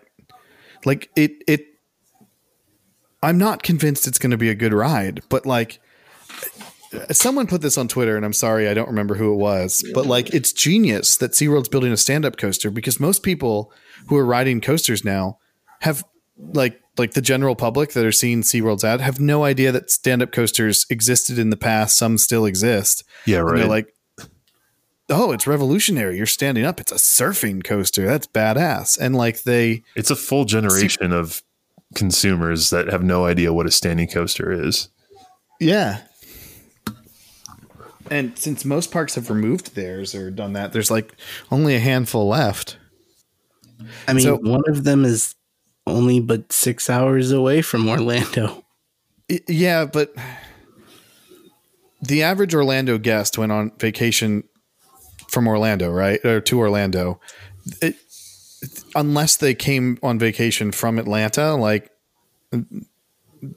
they wouldn't know, because like you're people, like you're just people come from all over, like Iowa and all of that kind of stuff.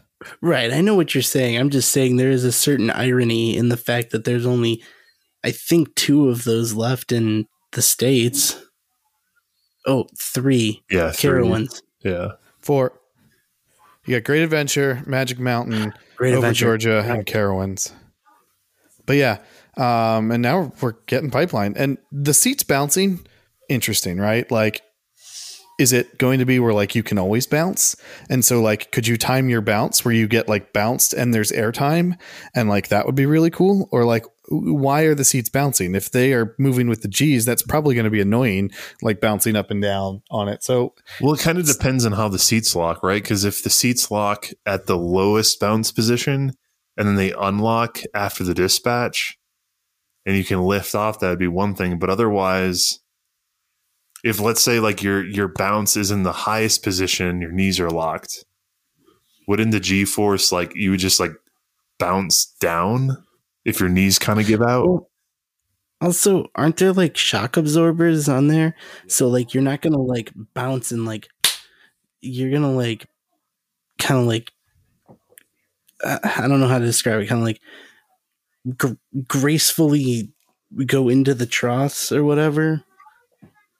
Yeah, I think like the it might lower, be one of those things where you just get like you get airtime when you're standing up, and your feet actually. I was hoping I leave could the bounce floor. myself. well, I think that, so from what I understand, the shock absorbers work like a screen, like a like a screen, or not a screen door, like a storm door, like a glass door where you can open it up as fast as you want, but then it slowly closes. Like you can't push it faster. You know what I'm talking about? Yeah. Like a door with Yeah. a damper on it. It only goes one direction fast. And I think that's Right, what, so I it think that's only what go these up seats. fast. Right, the seats go up fast, and then you slowly come down. Which makes sense, because then basically all it would do is just accentuate like moments of either 0 or negative G. Yeah, which would be cool, because the best part about a stand-up coaster is the airtime. Like that's why Togo's stand-ups are so much fun. Is because like you go over those bunny hills and you get that ejector air, and your feet come off the floor. So, You know, I absolutely loved Canada's Wonderlands and Shockwave at King's Dominion, and I have no idea why everyone hates them, because you just had crazy ejector airtime on these stand-up coasters. yeah, and it seems like this coaster is going to offer that, which the other B&M stand-ups didn't do. The other B&M stand-ups were like, let's take this like super intense sit-down coaster where people black out and put stand-up trains on it. Yeah. Or like, you know, I feel like Mantis maybe might have had a little bit of airtime on the first drop if Cedar Fair wouldn't have put a fucking trim brake right there. Yeah, but your trim had to go somewhere, because if not, like the rest of the ride would have been so goddamn uncomfortable. Well, the airtime, there really wasn't an airtime on the drop. It was mainly that S bend before the mid-course that had it. Okay, but what about the drop off of the brake run? That seems like it would have had some decent airtime. Yeah, I mean, it'd be like that one on Iron Wolf. Because I feel like that's probably the best spot on like Riddler. Riddler, I feel like, has more airtime than Mantis. Like Riddler had that one hill that I was like, oh, kind of floaty, I feel like, than Mantis. but none of it compared to Shockwave and whatever Canada's Wonderlands one was called. Yeah, the Canada's Wonderland was my favorite. The That's Skyrider? yeah, Skyrider. Yeah, that I didn't like the Togos, but the main reason was because that fucking lap bar. valid, but I thought the airtime was fun. But I love janky airtime. Like Magnum's one of my favorite coasters ever because like it has janky airtime that it's not computerized. Yeah, exactly. That's how Skyrider had those 3 tiny little bunny hills before the brake run. And the big hill before the Helix is really good too. I don't know. Yeah. So also the test footage of the surf pipeline actually looks pretty fast. Although like there's kind of that meme where like whenever someone posts test footage and the first comment's always like, oh, it looks like it's running pretty slow. And then someone's like, well, duh, this is a test run. It'll speed up. And then, but in this case, I wonder if it's the opposite. They like launched it faster for test runs, but they're going to slow it down once it opens. Yeah, I don't know. You know, I mean, it looks like it kind of stalls at the top of that first overbank. Like it doesn't zoom through the whole turn. It kind of creeps over the top. Yeah. Yeah, it should be cool. I'm also really excited that this opens up this pathway now all year long because it's a great shortcut in the park that is not always open. And it was super annoying when SeaWorld would close the bridge and then you have to walk all the way around the park. So now we have the Bayside pathway so it like gives 3 different access points to the back of the park now, which I think is a big win. Interesting. I heard that one of those pathways is closed off and they're doing some construction now. No. That's a different part of the park. Oh, okay. So what's going on there? So that's over by Penguin. Penguin's got a bunch of walls up in between the Penguin ride and the Sea Lion Otter Stadium. They've got walls up over there. Oh, okay. So that's heavily rumored to be straddle coaster, similar to the outdoor one that they're opening in San Diego this year. Straddle. Oh, all right. Which, if that family penguin themed coaster, that'll do like bonkers numbers for SeaWorld. That'll easily be the most popular ride in that park.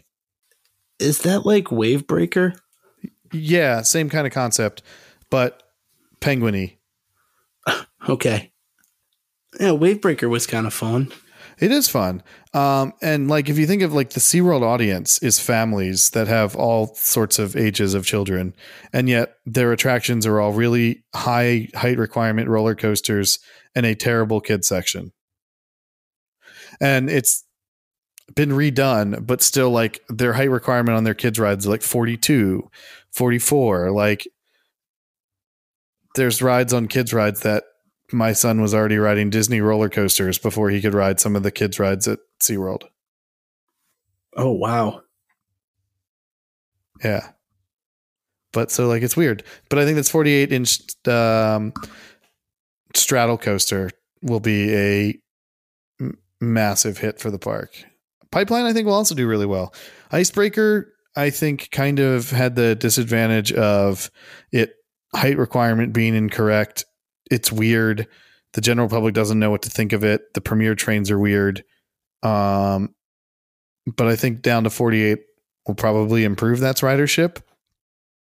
Yeah, Icebreaker from the outside, just if you weren't in a coasters and you look at it, it doesn't look like a thrill coaster. It's like a family coaster. Even though it launches, it's not that tall.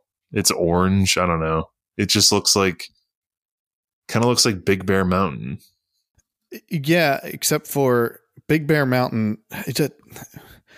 Big Bear Mountain would have made more sense, I feel like, for SeaWorld than Icebreaker did. Yeah. And Icebreaker might have made more sense for Dollywood. That's true. Yeah. Because I agree, Big Bear Mountain would have probably done better at SeaWorld than Icebreaker did. Well, That whatever that is, it a straddle coaster, the wave breaker ride or the jet ski ride? Yeah. That's kind of like Big Bear Mountain. It's like a multi-launch family coaster ish. It's fun. Yeah. I think I wish it had water effects, but I thought it was fun. Yeah, it definitely needs to have like at least some like jets on the side, so you kind of feel like there's propulsion. Yeah, like even if it was just on the launch, SeaWorld. I think it would be neat. Right. Yeah. Either the launch Same- or like one of the weird turns. Like you do one of those turns and it creates like a wave or something like that. Oh yeah, that'd be cool. But yeah, they could have used that same exact effect that they do with the splashdown with Manta at Orlando. Yeah, the park was really cool. I just came back from Fiesta, Texas a couple of weeks ago. It was my first time there in 10 years.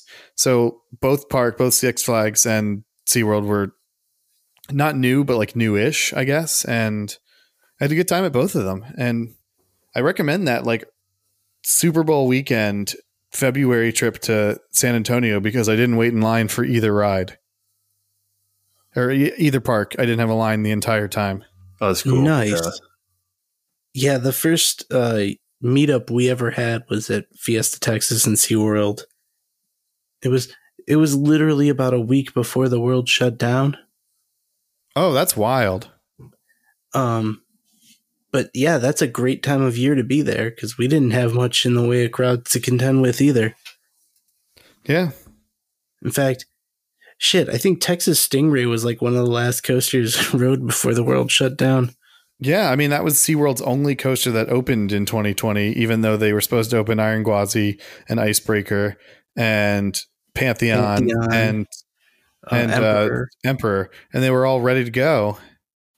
Yeah, it just so happened that one, had that such an early opening date that we happened to luck out with that. But yeah, that is a nice park, and I really look forward to them like kind of filling it in. Mm-hmm. Because it seemed like there's a hell of a lot of dead space in that park. Was the swing ride there when you were there? Tidal Surge, the big S&S swing right on the water? No. Okay, so that's a sweet little filler ride right across from Journey to Atlantis. They got a big giant S&S that faces you down to the water and all of that. So that's a nice little filler ride they've got there. Yeah. That's awesome. They're slowly filling it in. And then another dead space that I don't know if this was there, but this was a dead space when I went last time that I noticed they filled in was across from Steel Eel. There's now like a patio bar that is on the water with like Texas craft beer and full bar. So that was pretty sweet. Oh, nice. And it had its own merchandise. It had its own coasters and koozies. So I bought one of the Lone Star bar, or whatever it's called, SeaWorld San Antonio. And it was probably the only merchandise I saw in the entire park that said SeaWorld San Antonio. Most of SeaWorld's merchandise just says SeaWorld on it, which interesting. I don't really like that move, but I understand from like a bulk buying move that you can put them in all three parks, and I get it, but I don't really like it. As a person who collects patches for my jacket, I only have fucking one SeaWorld patch because they all just sell SeaWorld patches. You can get a variety of different animals on the patch, but the shit just says SeaWorld. Mm-hmm. My complaint with that park was the large midways of blacktop and the weirdness of like certain rides opening at different times. Remember that? Because it was when we were there. Yeah, I mean that's a very Busch Seas thing to do. Like SeaWorld Orlando does it, Busch Tampa does it. They all have staggered openings to like, and then they wonder why guest flow is weird in the park. And I'm like, well, you open your rides in a certain order, so guests go a certain direction in your park. Like Steel Eel opened first, and then like the back half opened later. Oh yeah, that's right. That's all fucking weird. Yeah, so it was like we rode, it's like I think we rode Texas Stingray first and we rode the water ride, but then we had to wait almost like an hour for Steel Eel to open. at least when we were there. Okay, Yeah, see, that's right. the last time I went, it was before Texas Stingray, and Steel Eel was the first ride. It was Steel Eel in the kids section opened first, and then like the invert opened later, and then even later was Journey to Atlantis. But I guess that makes sense that it goes the other direction now, since that's the newer stuff on that side. Yeah, I remember we like ended up just kind of like walking through the kids area to kill time. Mm-hmm. But I love that they have the old penguin encounter, like the one that SeaWorld Orlando used to have with the moving walkway, and you just get to stare at penguins and it's not cold. Yes, we did that when we were there. It was awesome. Yeah. I mean, that's the part about SeaWorld that always conflicts me, but I'm like, fuck it, I already paid the ticket price, and I would have paid it just for the coasters, so might as well enjoy. Yeah. Good old SeaWorld. Oh, SeaWorld. They make some good moves, but they also make some weird moves. But big fan of their operation, or big fan of the park. I feel like they have a lot of policies that are not quite guest friendly that I think they should address. Yeah, that park has weird. I feel like every time I have an issue with a policy, it's those parks. Like Icebreaker now has the seatbelts and not the comfort collars, but they check the seatbelt first. And then they recheck the lap bar. So like it's a double check now where it's like check the seatbelt and they go all the way down the row and check the seatbelt, because the SeaWorld chain, if you have a seatbelt and a lap bar, you check the seatbelt first and then you lock the lap bars and then check the lap bars. Ugh. So like Icebreaker operation is going to be significantly slower because they now are double checking, when before it was pulled on one thing. You pulled like the comfort collar and that also checked the lap bar, right? So now you have more to check, and Seas has weird operations. That's exactly why the fuck Deja Vu used to run so goddamn slow. Yeah, because the poorly placed seatbelts. Yep, it had the seatbelt across the lap, and they would lock the over the shoulder in the up position, go around, check everybody's seatbelt, and then lower the restraints and lock them, and then check the restraints. Yeah, and I'm not about that life. I'm all about efficiency and dispatches. Get these trains in and out and on with life. I think the best guest service you can have to your guests is fast-moving lines. Because if your guests are in lines, they're not spending money. If your guests are out on the midway, they might get a beer, they might get a snack, they might buy a plushie. They might buy the on-ride photo for the ride. Well, the algorithm in Roller Coaster Tycoon was perfect, right? If a guest leaves a ride happy and they're on the midway, they're more likely to buy something. Yeah. Well, I mean, when are we going to be at the point where parks are just all virtual queue? I don't think you can do it yet. I think a park needs to be ground up with virtual queue in mind, and it needs to have as many attractions as the Magic Kingdom. And I think that's the only way for it to work, right? Like, you need rides where you're waiting in line for, but you need things to do while you're not waiting in line. And there's never enough things to do that are not waiting in line. Like that's the point where the theme parks aren't there yet, right? So Epic Universe. Yeah, but you need other things to do. Well, Epic Universe is going to be a problem too, because if people aren't waiting in line for those Mario rides, you got to buy the upcharge bands to play in the land. So like you made that an upcharge to play. But yeah, Epic might be able to do it. I don't know, man. It's just, I think it's tough to go full virtual queue, but it wouldn't shock me if they tried it, because they tried it with Volcano Bay, although Volcano Bay definitely had some hiccups at the beginning. But how do you tell a guest that came to this park to ride the Mario ride, I'm sorry, our virtual queue is filled for the day? Disney does that shit all the fucking time. I know. And Universal, I don't know. Maybe we'll see. I don't know. I don't think it'll work. How many guests on every single day are getting turned away from Guardians of the Galaxy right now? That's valid. I was thinking about Universal's operation and not Disney's operation. But Disney does not give a fuck about the guest experience right now. So does Versus Guardians? Universal. Does Guardians? Universal still does. Does Guardians not have a? Do they not have a standby? No, you either need a virtual queue or you need a lightning lane. And it's actually it's not that challenging to get a return time for Guardians. It is like right now during spring break, but in general, it's not. The problem is you do it at 7 a.m. Like I don't want to get up at 7 a.m. to then find out I'm going to ride this ride 6 hours later, right? Like that's the annoying part for me. That's fair, but at the same time, you know, you wake up at 7 a.m., your ride's not till 6 hours later. You can have breakfast and not have to worry about getting there and rope dropping to get to that ride.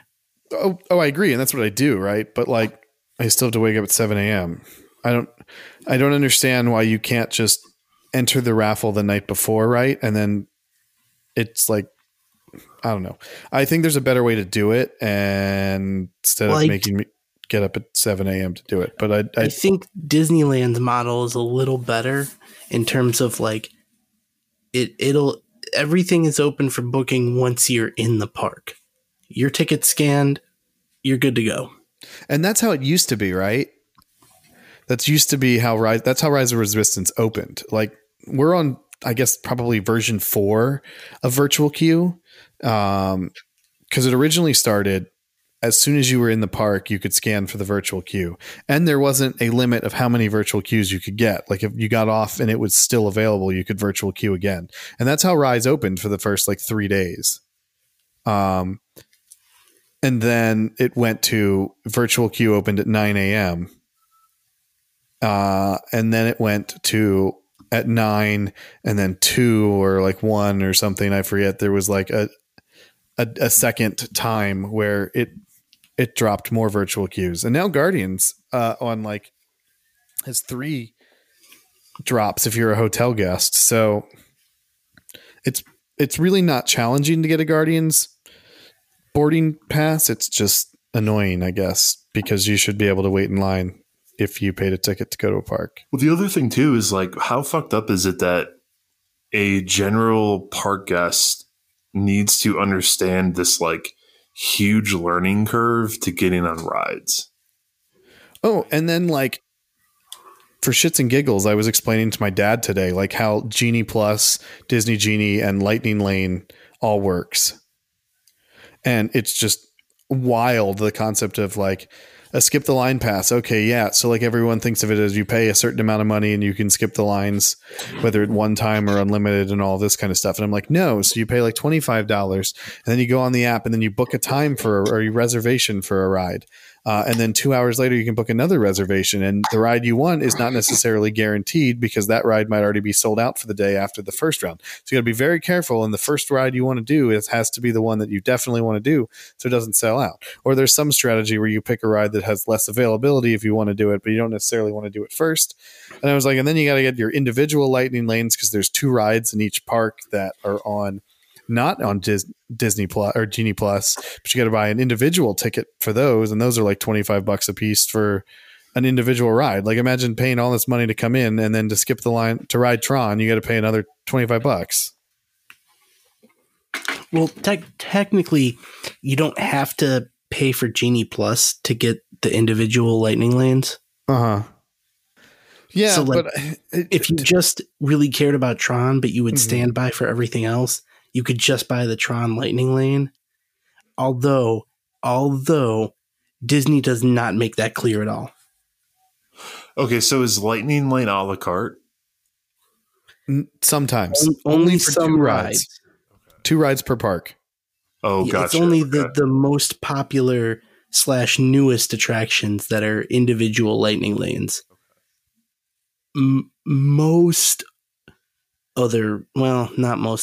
Almost everything at Magic Kingdom is Genie Plus. And then most of the other popular rides are Genie Plus. There's probably only, and someone will probably quote me on this, but there's probably only 4 rides on property that are not on Genie Plus or the individual Lightning Lane. You got the Mexican boat Progress. You got Carousel Progress. You got the Mexican boat ride, People Mover, Astro Orbiter, Triceratops spins, and that might be it. Yeah, Stitches is closed. Monsters Inc. Laugh Floor, maybe. Monster Link Dash Floor is on it. You can book a time for that. Oh, wow. Okay. Yeah, so Genie Plus is most everything, and then the individual lightning lanes is just the newest / most popular shit. But those ones can be, what, like $20 for a single ride? Yeah, I mean, we're at the point now where it's costing guests more to ride a ride one time than it is an hour for the cast member to work that ride. Like, I know that was kind of like a deep thought there, but like your cast members are making $15 and you're charging people $25 to skip the line on Guardians of the Galaxy. Going back to the executives, $45 million a year. Yeah, I mean, Disney is making an absolute killing off of this. Like 90% of Guardians capacity is dedicated to individual lightning lanes at $25 a piece. They're making like over $100,000 a day on this. You know, you bring up a good topic. I'll just say it again because we were rallying about this last week. Fucking pay cast members more. Yeah, I mean, Orlando is a mess right now. Jobs are all went to 15 after the pandemic, and everywhere to live in Orlando went, okay, cool. Your rent is now 20% more expensive than it was last year. And it's just gone up 20% every single year to the point where like my apartment that I was reaching to afford when I was living in SeaWorld or working for SeaWorld was $1,300. In 5 years, that apartment now is going for $2,800. Holy fuck. Yeah. So that's what's going on in Orlando. So like, I don't think you can, there's not a number where you can pay people enough to be able to afford to live down here. Like it is a drastically terrible situation that is going on now in Orlando, that a lot of your beloved attractions are going to have staffing problems real soon because no one's going to be able to afford to live here. Good God. Unless we have a housing crash, which would usually hits like Phoenix, Las Vegas, and Florida. So, yeah, but is it going to hit the same places as hard since they all got hit so hard during the last one? I think it generally hits places that have the highest amount of like speculation and big landlords, which that was definitely what Orlando was. It's just people buying up like hundreds of houses at a time, renting them all out at top dollar. I don't know, Ben. What's the corporate landlord situation like in Denver? It's not that bad because it was hit harder early on. The problem here is usually housing stock. So our corporate landlord percentage is much lower than it is like in Phoenix or Vegas. Because so usually the corporate landlord follows the places that build the most amount of housing, and Orlando builds a shit ton of housing. They keep building, and building. Yeah. So it's like I now on my way to work probably passed 20 different construction projects for either apartments or neighborhoods. Yeah. Okay. So and all those are owned by single companies, and then they're like, all right, $3,200 a month. Okay. Unpopular thought. I'm certainly not advocating for it, but it could be a potential solution. Company towns. That's it. I stress about that because your housing is tied to your employment. And I think there needs to be some way where you don't lose your housing just because you got laid off or something like that. You know what I mean? That's definitely a extremely valid concern. Plus, although, like even if there's employee housing, it's like the same leadership that is not raising your wages is also the same leadership that will gladly raise your rent once you're like in that position. So like imagine being in a position where like you already live in a company town, they're already taking all your money and you're not getting a raise, and now you're just like stuck. because they know you have nowhere else to go. Yeah, I said it was not a good one. I'm just saying it's a solution because it doesn't really seem like there's many others out here. No, I think, yeah. And I think you'll also see an expansion of the Disney College program. I bet you they build another campus. And it wouldn't shock me if Universal also goes the route of a college program. And that would not surprise me at all. Go heavy on the international guests. Like even Dollywood has already gone, like Dollywood now has internationals, and I had never seen that before until recently. And like, they just all have to now. Like, just imagine where you have to live in the world to think, yeah, you know, a summer in Tennessee sounds fantastic. Well, I guess when your choice is, do you want to go to a summer in Tennessee, or do you want to go to, I have no idea how long I will be here in Qatar? Which one are you picking? Yeah, no, I understand. I worked with a guy at Six Flags when I was in rides who was from Montenegro. I don't think that country exists anymore. Yeah, but it's cool because then their program ends and they get to explore America for a couple of weeks before they have to head back. So it's a kind of like work visa, but you also get like a little vacation out of it. But I guess the answer is you go anywhere where you work somewhere where their money is worth more than your money, so you make more money going there. Yeah, that's what I remember. Yeah, but don't they have to like spend money to do these programs? I assume so, but I assume it can't be super expensive, and I bet you some of it, the employer has to pay for some of this, right? Like, or else there wouldn't be a benefit to do it. Yeah, from what I understand, after talking to the internationals at Cedar Point when I worked there, was that basically like the pay that you get, like the pay that Cedar Point pays you is still like 2 to 3 times more than what you could get in your home country. And so even though you have to like spend money on food and all that stuff, like you still come home with like a pretty decent paycheck.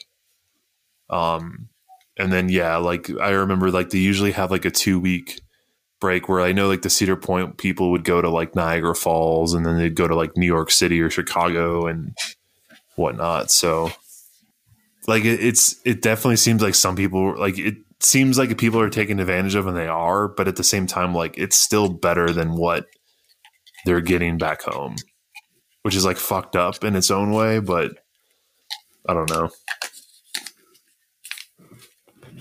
Yeah, I mean, it's definitely fucked up because it's like, well, hey, American exploitation is at least better than foreign exploitation. Yeah, but I mean, even the college program is sort of exploitation. Like, hey, come take a semester off and go work for Disney World. This will look great on a resume. We promise. Mm-hmm. Yep. Here, you're going to be working as a fry cook in this fry stand here in the Magic Kingdom till 2 a.m. Oh, and because of your employment status, we actually pay you $2.38 an hour. Thanks for being an intern. No. Trust us. This will get you a job. Yeah. Oh, a good paying job somewhere. Hey, can I asked a ton of people when I did my college program why you're doing this? They would say, "Oh, this is going to look great on a resume." And I'm like, "What fucking resume is going to give a fuck that you worked there besides another attraction in Orlando, right?" Like, I don't know though, because my wife told me she got like both of her jobs out of college because Disney came up in the interview. Oh, that's cool. Basically, like it was on her resume and the interviewer was like a Disney fan or found that interesting. So obviously indirect, but I could see how it would benefit you just from that perspective. Yeah, that's fair. The only time Disney really came up and the person was super interested into it was when I interviewed at Chuck E. Cheese in like one of my off seasons at Cedar Point, and I had just done a Disney college program like a couple of weeks earlier, and they were like, "Oh, tell me about this," and we were discussing the college program and stuff, and it was interesting. The manager at that Chuck E. Cheese was like, "If I ever get out of here." Chuck E. Cheese at that time had an absolute amazing manager bonus program for the general manager that like the general managers could be making several $1,000,000 if your store performed just pretty good. Yeah, that's cool. Really? I mean, yeah, it seems like Chuck E. Cheese actually has decent, like it's not bad as an employee there. No, I had a great time when I worked for Chuck E. Cheese.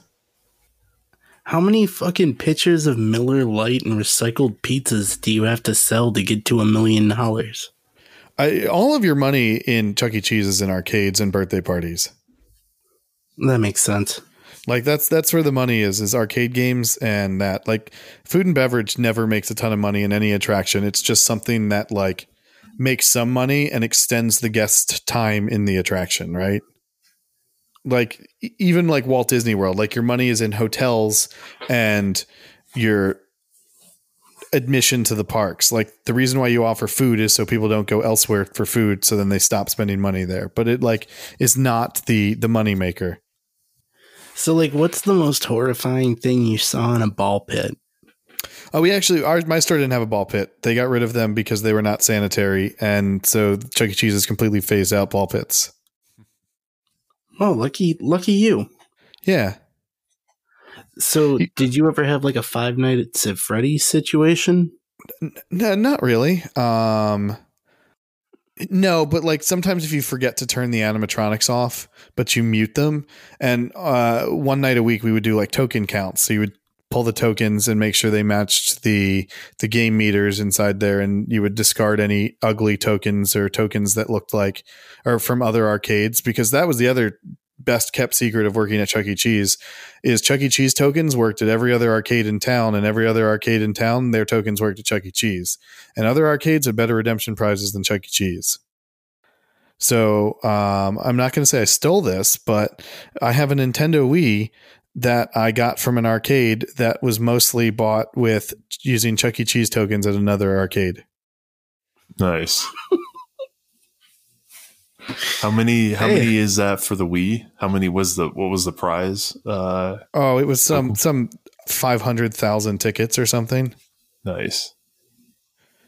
So like, you know, those like coin pusher games, right? Where you drop coins in and it knocks coins down and then it gives you tickets. Well, when you bring a jar of Chuck E. Cheese tokens and you can just pump in coin, it's eventually just going to knock an absolute fuck ton off because you spam played it. That makes sense. And then you eventually are just going to get enough tickets to do this. Valid. How many tickets, though, can a machine ticket printer hold or dispenser hold? A fuck ton. Especially if you use more than one set of tickets. Back when the day when tickets were not on the cards and tickets were on handful tickets, a machine could hold 3 books, and a book probably was like 10 long or 10 tickets long, and I don't know, the size of my palm. So you're probably talking, I don't know, 10, probably 100,000 tickets a machine can hold. Okay. And it really sucks if you drop one of those, right? So like, because then you just have an absolute fuck ton of tickets on the floor, and your best bet is just to pick them up and throw them away rather than folding them to something that fits back into a machine. Yeah, I worked at an arcade for a few months, and when you consider the amount of waste that those fucking ticket rolls created, because each of those ticket rolls can only be used once each. Yeah. They get printed and they've been embossed on the sides. That's it. They're done. So like literally you just the ticket eater machines, you remember those that would count them up? It would just be a trash fucking can underneath inside. And like most of the tickets would make it into the trash can, but you would have some that didn't, and so then you have to sweep the thing out at the end of the night. And yep. Because nobody ever thought to just tape the fucking bag all the way across. Yeah. Or make the ramp have like a funnel that goes actually down into the basket. Yeah, those things basically just free fall. Yeah. It's like a paper shredder into down. A trash can the size of like a kitchen or like a big trash can, but like it's just a paper shredder above it that like drops it down in there. Just The good old days of arcades. thousands of I bet you all of the plastic straws being changed to paper, that was all balanced out by one day of arcades switching to not having tickets. Yeah. Guests are genuinely still confused about that in arcades, where they're like, it said I won 400 tickets, but I didn't get it. I'm like, it's on your game card. Yeah, that shit is very self-explanatory. You put money on the card, you swiped it to play the game. And it's interesting because like Dave & Buster's has been doing that for years, but I feel like a lot of other arcades have just more recently have shifted over to the point where it's still kind of like new to guests. Which is weird because, I don't know, it seems a lot, not just, ecologically friendly, but like just more efficient in general to the customer. You don't have to stand at the ticket muncher, or you don't have to weigh the tickets. Yeah, way more efficient. So then here's a question I've always had. You've had experience running arcades. What the fuck is the deal with shitty candy? That's cheap. Specifically the it's not Laffy Taffy. The High chews. High chews are good. High chews I love the high chews. Yeah, high chews are pretty. You know solid. those I think they're called like Noun Laters. They were like 5 individually wrapped pieces of candy stuck together, and they were hard as shit. Yeah, I mean, a lot of it has to do with what your vendor puts on your redemption thing, because there's redemption companies, and so you get something from like either Rhode Island Novelty or BMI or Redemption Plus, and you'll see them like these are booths at IAPA, and typically you just order all of your redemption through one company, and they like calculate your ticket values of everything based on like math, and so like when you get prizes from them, you'll have like your 5 ticket box and your 10 ticket box, and like your shitty candy is just your low end stuff because you buy it in such bulk that it doesn't cost you more than like a fraction of a penny for that Tootsie Roll. But the deal is, it's sitting in this case, so it's impossible for it to not look like the arcade bought one of those bags of trick or treat candy when it went on clearance. Oh, that's essentially what it is. You open your cardboard box from your redemption provider, and it's like 50 of those bags that look just like what your trick or treat bags look like. Because if you think about it, you cut the bin open and it's like the right size to go into your little redemption bin. You cut the bag open. So like that's how it's like stored and inventoried. That makes a lot of sense. It's just like, I guess really what I'm getting to is what the fuck is in this candy that it only costs like 0.02 cents for a piece of it? Oh yeah. And then your grocery stores sell it for like $5.99 a bag, $12 a bag during Halloween time. You're like, that's still 98% fucking eggshells and food dye. Yep.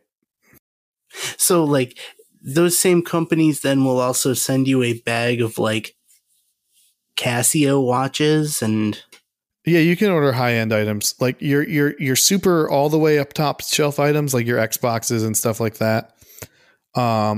Are not through that company. That you do yourself through like Best Buy or Amazon or something like that, and you manually add that into your redemption. But your headphones, your watches, your lava lamps, your traffic lights, all of your wall items, like even things like Rock'em Sock'em robots and like Monopoly games, and just like your anything else you get from your redemption company, like virtual reality helmets, TVs. Yeah. It's just the really hard things to get, like your Roombas, your Xboxes, your game systems. That's really your only like thing where you got to go out and buy that yourself. Are these the same companies that like exploit school-age children to sell shit out of catalogs to adults to earn those same fucking prizes? I doubt it. I bet you the prizes come from those companies, but I bet you the magazine sales companies are the ones that are buying those companies from the redemption company, or prizes from the redemption company. Oh, yeah. Okay, that makes sense. Technically a different racket, but you're going for the same consumer base. Yeah. Is there any redemption company horror stories of getting like inappropriate gifts or anything like that? No, but every great once in a while, a company will send the wrong attraction stuff to you. Like in a shipment, like you'll get a shipment of 100 cases of souvenir bottles, and one of the cases is supposed to go to Kennywood. That happens fairly frequently. Like not like super frequently, but like often enough that I'm aware that it happens. And then you're like, what the fuck do I do with this? And usually the answer is just throw it away. Makes sense. You're like, what am I going to do with fucking 700 Bigfoot on the strip t-shirts? Yeah, but like it wouldn't be cost effective to then ship it back to the company to then ship it to them because everything's sent by freight. So like having a single case, it's not cost effective to do anything with it. So it's just like a write off for the company, and you get a credit. I mean, you could keep them for the In the Loop prize closet. Yeah, I mean, I have. So Ben, you worked at Cedar Point, and so do you remember the Cedar Point tent sale once a year where there was just random? It's like basically a Cedar Point flea market. Yeah, I think so. So I think it was my second year. I went in and they had these Cedar Point bags, and you could fill the bag for $50 with whatever you wanted. And I went ham and found some ridiculous stuff, including like an amusement park in Denver or in Denmark, their souvenir cup, a Six Flags Great America hourglass, a old school Canada's Wonderland paperweight, and just random things at a Cedar Point sale. 2 cups from Tokyo Disney Sea, a Dorney Park snow globe, just random ridiculous things I found at this flea market. Cedar Point's like flea market one year. Nice. Yeah, we're I think they used to where did they hold that? Was that on property? It was like behind the games pavilion, like where that one time clock was. Okay. If you came in through the front of the park. But I assume most of the time you didn't park up front, you parked in the back of the park. Yeah, except for some days they wouldn't let us. They would they started cracking down on it on weekends, which is always a shit show. You know that time clock? Yeah. Like that time clock right by like the games pavilion, that was where it was held. Yeah. Actually, the second season there was some big drama within like with our manager because I had a platinum pass.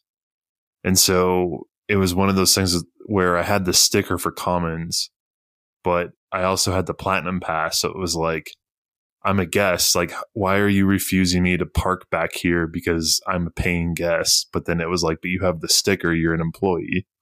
And so it was this like weird gray area that caused some problems. Yes, I can see that. Because like parking isn't going to know that you're a guest when they're looking, or the security force is not going to know that you're a guest. Right. Yeah. Good old Cedar Point. I lived in Commons for a month and then I moved into an apartment and never looked back. See, I don't know. Commons was awful, but I kind of liked it for what it was. But I mean, if you have shitty roommates, that'll change. I liked my roommates. I just, for the same price, we put 6 of us in a 2-bedroom apartment right next to Subway, and we had our own private bathroom and our own kitchen. Yeah. I mean, that is a pretty major upgrade. Yeah. Same amount of people per room, but a bathroom and a kitchen and a living room. Yeah, that's nice. And we all just slept on air mattresses.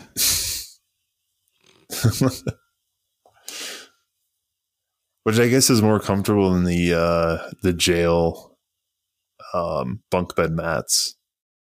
It was got nice air mattress, from Meyer. It was perfect. Luxury. Yeah. Well, and I mean, this is kind of like, I hate to sound like that old man that says in my youth, this is what we did, but like that was just a reasonable accommodation in my head and my roommate's head to how to combat, one, the housing, and two, the low wages of working in a theme park. And like nowadays, like that would be considered like inhumane to have 6 people in a 2-bedroom apartment. Like they'd be like, no, like that's, everyone should have their own room and stuff like that. And that was kind of how like I made it in Florida in the beginning too, because Florida's always been expensive, but it wasn't like stupid expensive.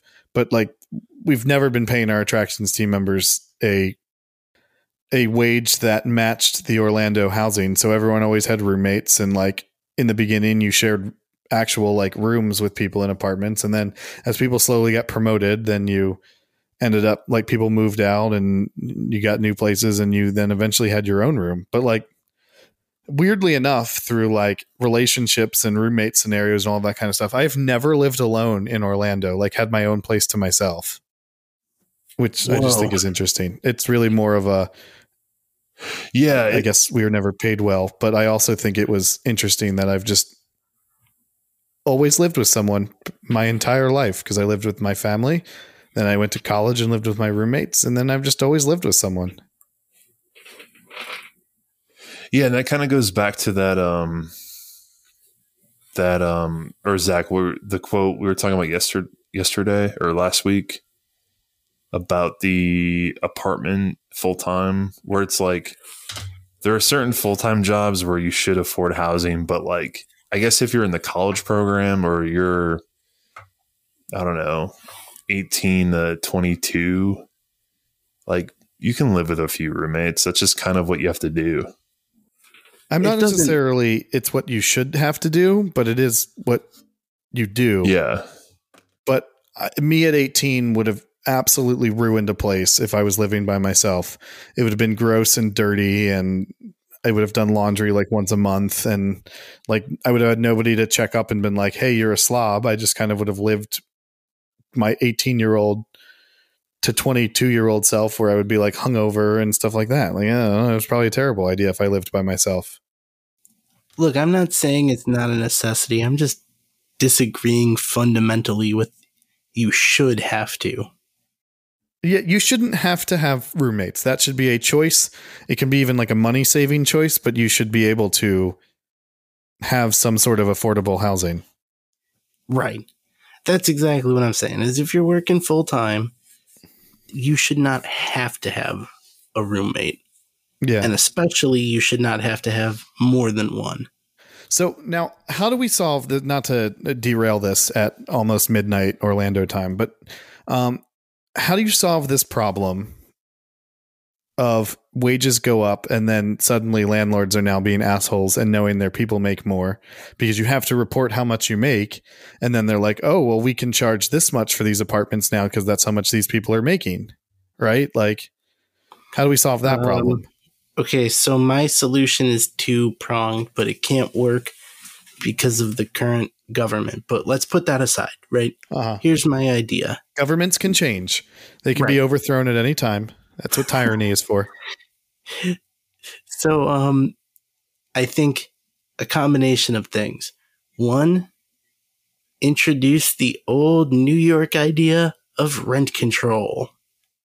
Two, I think aggressive policy to ensure minimum wage is actually a livable wage. Mm-hmm.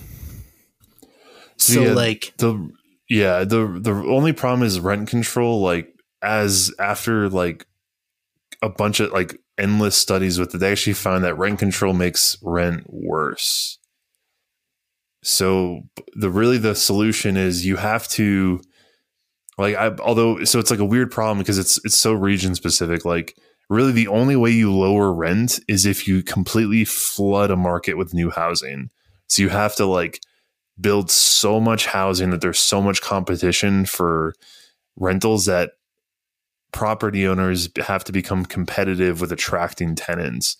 But the downside is in a place like Orlando, if you build a shit ton of housing and rent goes down, you're just going to become more attractive for people to move in from out of state. Like you'll just have more people move in, right? Like the more you build, the more people. I mean, Orlando's population is insanely high now compared to it was when I moved here in 2010, right? Like you used to have I-4 traffic when there was rush hour, and that was the only traffic you really had. And now I sit in traffic all day, every day, no matter where I want to go in Orlando. None of our roads are highways, so they were all orange groves that are just, the infrastructure isn't there, and we just sit in traffic. Orlando was never supposed to be as full as it is right now. Okay, alternative idea then. Raise the threshold for Section 8 housing. Yeah, and I guess incentivize places to accept Section 8 folks, because that's your other problem is people get it, and then places are like, no, we're not taking those. Well, so there's this new concept. It's called like basically it's like market housing. So what it is, it's where or it's like a co-op. So what it is, it's like a collection of I guess not necessarily donors, but it's like it's a cooperative of like small business people who buy a plot of land at market. They build a unit at market, and then they rent the units out for like exactly what the market rate would be to break even. So it's not owned by like, you know, like a giant property management company or like a corporate landlord. But it requires the city to basically buy the land at market rate, and not sell it out to investors. So like, and that's what Vancouver is doing right now. And it's kind of an interesting concept because it basically like over time, it reduces that incentive for corporate landlords, because eventually you have so much at market housing that there's no way to make a profit off housing. So that's really the only way you can do it is like, you have to take that profit element out of housing.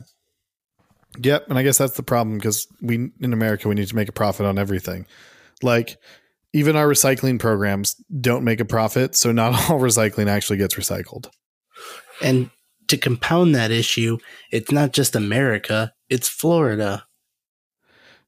You know, I'm not aware of what goes on in the rest of the world, because I know what happens in my Central Florida bubble, where we had crazy weather today. Just going to throw that out there. It was like hurricane force winds and torrential downpours. Like it was pretty crazy. Like, so what's wild weather today. What's funny is, so like people viewed, I don't know.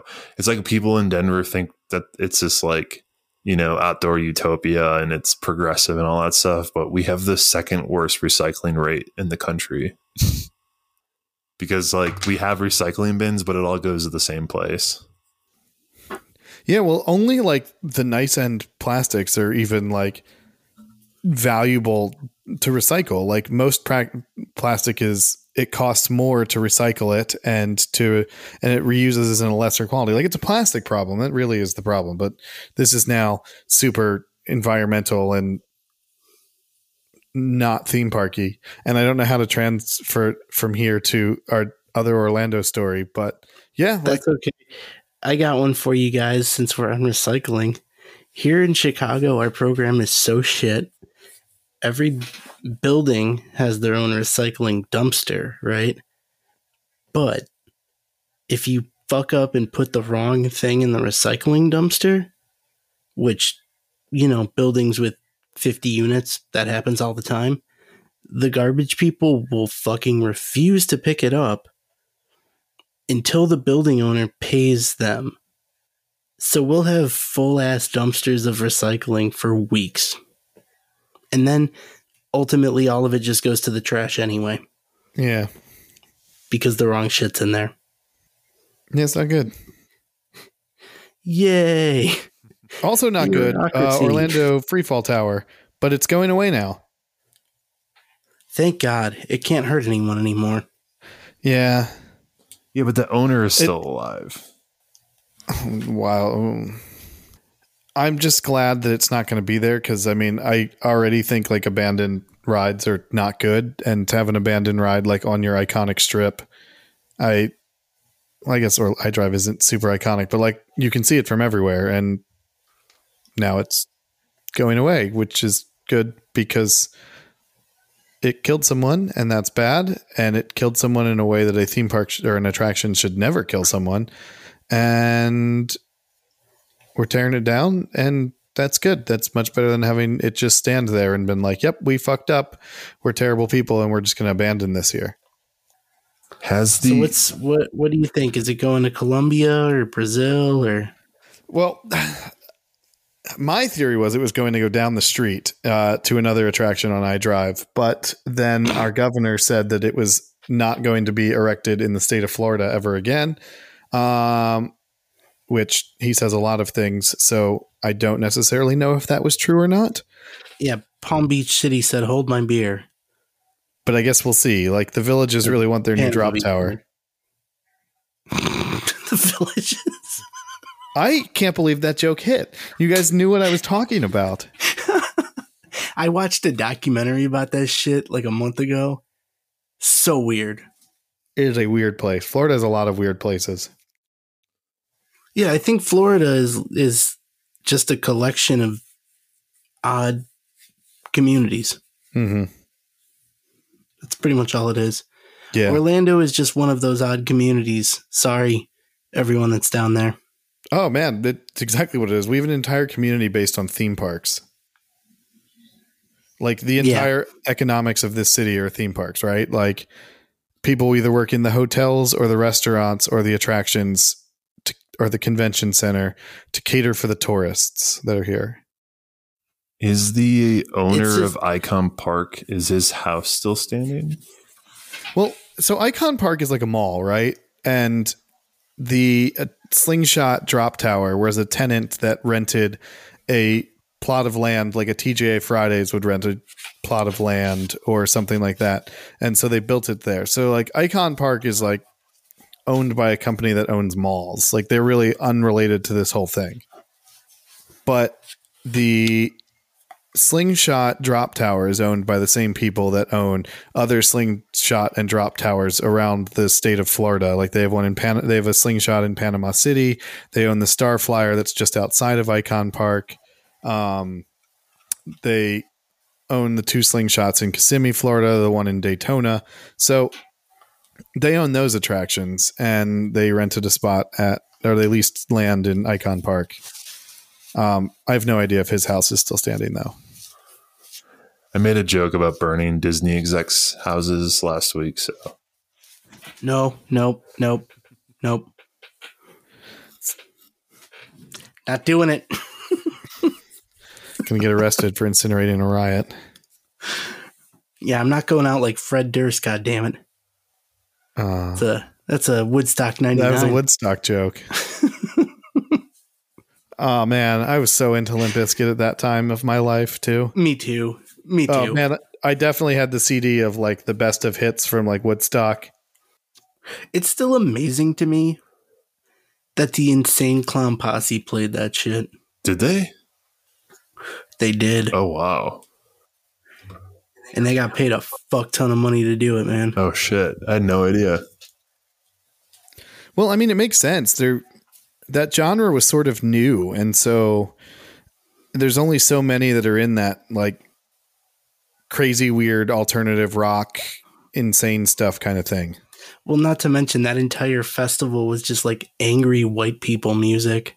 Yeah. Oh, yeah. It's like Korn, Limp Bizkit, Rage Against the Machine, Metallica, Insane Clown Posse, Megadeth, Kid Rock. Like, yeah, it's just pissed off white folks. Yeah. The aggro vibes are dripping.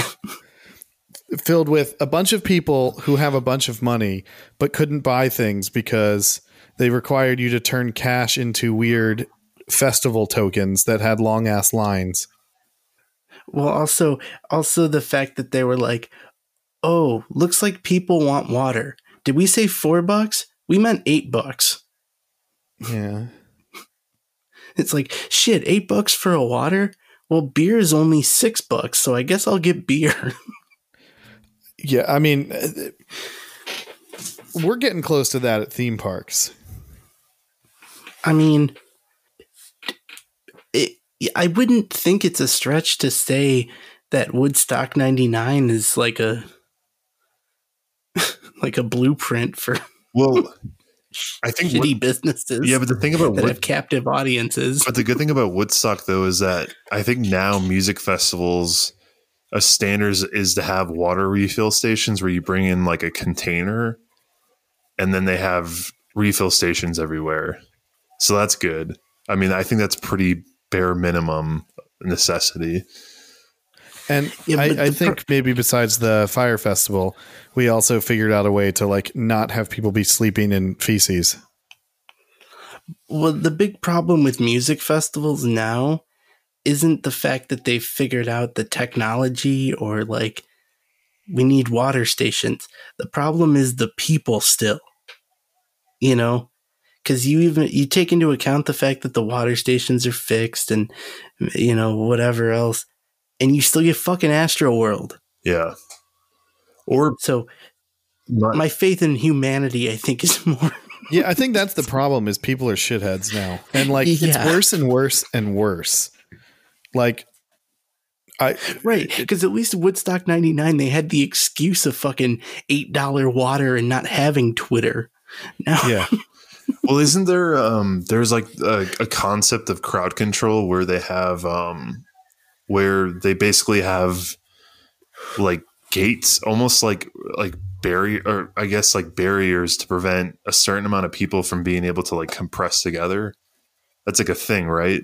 And they even for big venues. I mean, yeah. It's like they gate off like 3 tiers of the general admission, so that way you can't just like run forward.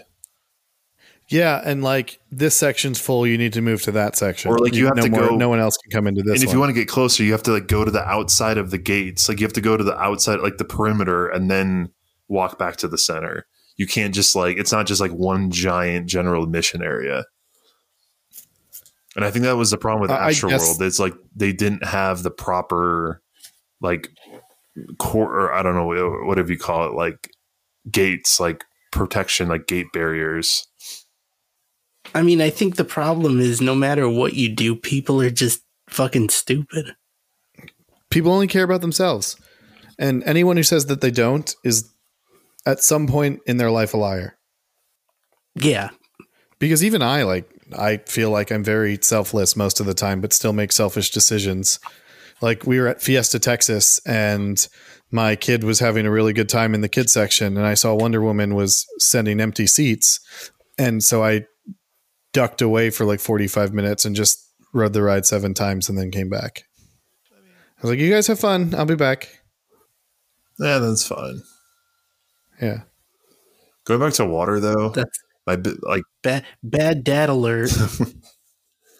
Going back to water though, I absolutely hate how parks will turn off their water fountains, but then it's like they don't allow you to bring in water.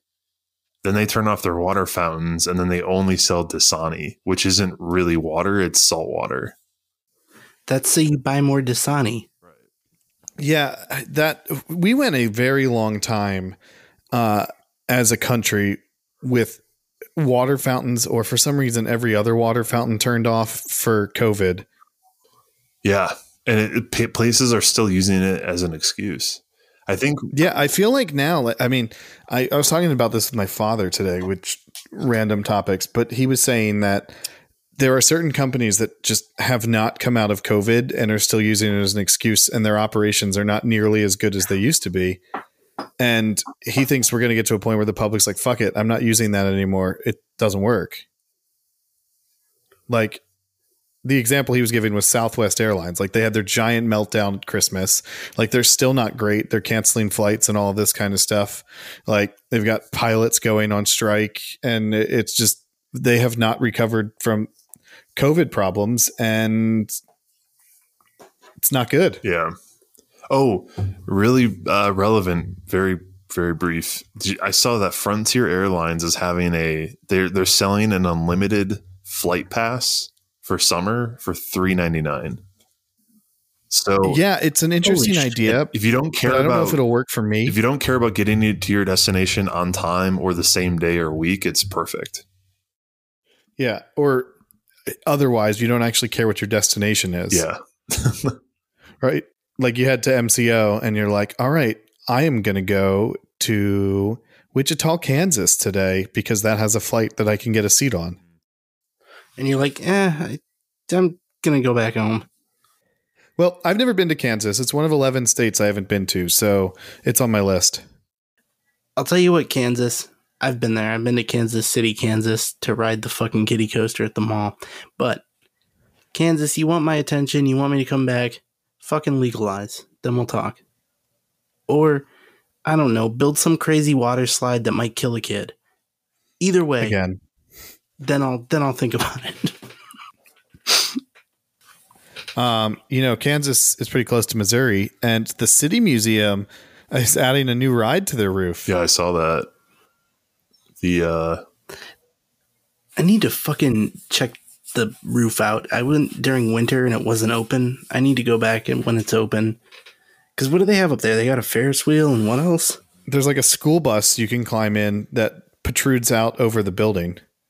That's right. So I've never been. It sounds like a wild place, but I haven't really been to St. Louis besides I went as a kid and then I went in passing on my way to Silver Dollar City. So like next time you're going to go to Six Flags St. Louis, just stop in St. Louis and just don't. Go to the City love Museum Six Flags instead. St. Louis. It's one of my favorite Six Flags parks. it's charming. I've always enjoyed going there. It's pretty nice other than the fucking confusing ass layout. But that's kind of why I like its layout because it's built like a charming old park and like doesn't feel like a Six Flags to me. And it's got like great wooden roller coasters and it's hilly. It's got trees. Like a big fan. Do they still have their Enterprise? Being that Six Flags closed a bunch of rides, I doubt it. I don't know for sure though. I couldn't tell you. Yeah, because I think that was one of the only, like as far as the Schwarzkopf Enterprises, I know Great America had one, and then St. Louis had one. I don't know where that other one was. Oh, Georgia. It's at Fun Spot America now. Oh shit, that's right. It's in Orlando, and it's still got Six Flags Over Georgia plates inside of it with their ride restriction warnings on it. Hey, not gonna lie, if I'm not mistaken, based off of some video I saw earlier today, California's Great America still has their original Enterprise. Is it a Schwarzkopf? Yep. Nice. If it's still the same original, which I believe it is because it's in the original Orleans Place location there. Okay. Nice. Dude, those ones are the best ones because they had, for some reason, like the swinging on them was like so much more, like the swinging was so much more free swinging. So we used to do this thing where if you sat, like you scooted forward as far as possible and then you like grab onto the front bar and lean forward, you swing like way crazier. I don't know. There's something about it. I had a friend who was a mechanic at Great America, and for a long time there was this picture he had out of his profile pic of him standing underneath the main bar on there, like that raises up the whole arm. Like while I was running? Yeah. Like it's up in the up position. And he's just like standing under it. Oh, shit. Nice. Good old days before lockout tagout. Well, he was a mechanic, so I don't know if all of that would still apply. Also, I heard it's a valid point. I heard those Schwarzkopf ones. If you hit the E-stop, the arm just free falls down and it slams into the ground. I think that's correct. Well, your Hoos ones just stop in the position they're at, and then the person in the cage goes flying into the cage. Ooh, that seems a lot worse. For those of you playing at home, flat rides, you generally don't E-stop. You cycle stop them and bring them back to the home position. And E-stop's like an absolute out of case or out of this world crazy emergency where you're like parts are flying off or something and you think the answer is to stop all ride motion. But like like your pendulum rides, you e-stop those, and then they just cut power and free spin until gravity finally brings them into the station. So like it's like a half an hour of just like with no power. So never e-stop a ride, never flat ride, cycle stop it unless it's like an absolute emergency. So we had that was on skyscrapers too. You're not supposed to e-stop them because if you do, it can cause concussions and like neck sprains and stuff, sprain knees, because the brake is so intense that it's not a smooth brake. It's like it's jerky. So what happens is because the arms are so long, it has that kind of snappy slingshot effect. I'm only saying this because I accidentally did it once, and it almost. And how did that turn out? It was with employees, so it doesn't matter. That is a 100% truth statement. Like I did it as a joke. So the thing is, like, obviously when you run the ride in the morning, you do all the different tests. You do like e-stop test, ride stop, all that stuff. But like, I wanted to see what it would do when it was full of people. So suddenly, I like hit the e-stop, and then I just see the two people that were on it as they come. They're swinging down to the low position, and their heads were just like slamming onto the back of the seat, and their legs were like flying straight up.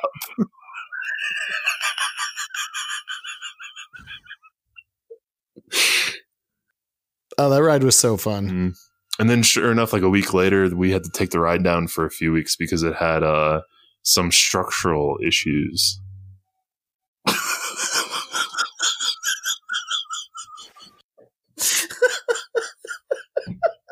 Because what was really cool, they actually fill the entire structure up with compressed air. And there's a little PSI reader that's on the end of each gondola. So it was between like 15 and 20 PSI. So if the PSI ever dropped, you had some kind of like structural issue or like, fracture or whatever. So you broke it. Yeah. Good job, Ben. It was also all right. It also was twice the or what would you call it? It was double past the operating hour life cycle. So the solution was they like broke the like cycle counter on the panel, so it was like stuck at a certain number, and it was like double past its lifetime. So it was still a fun ride. Mm-hmm.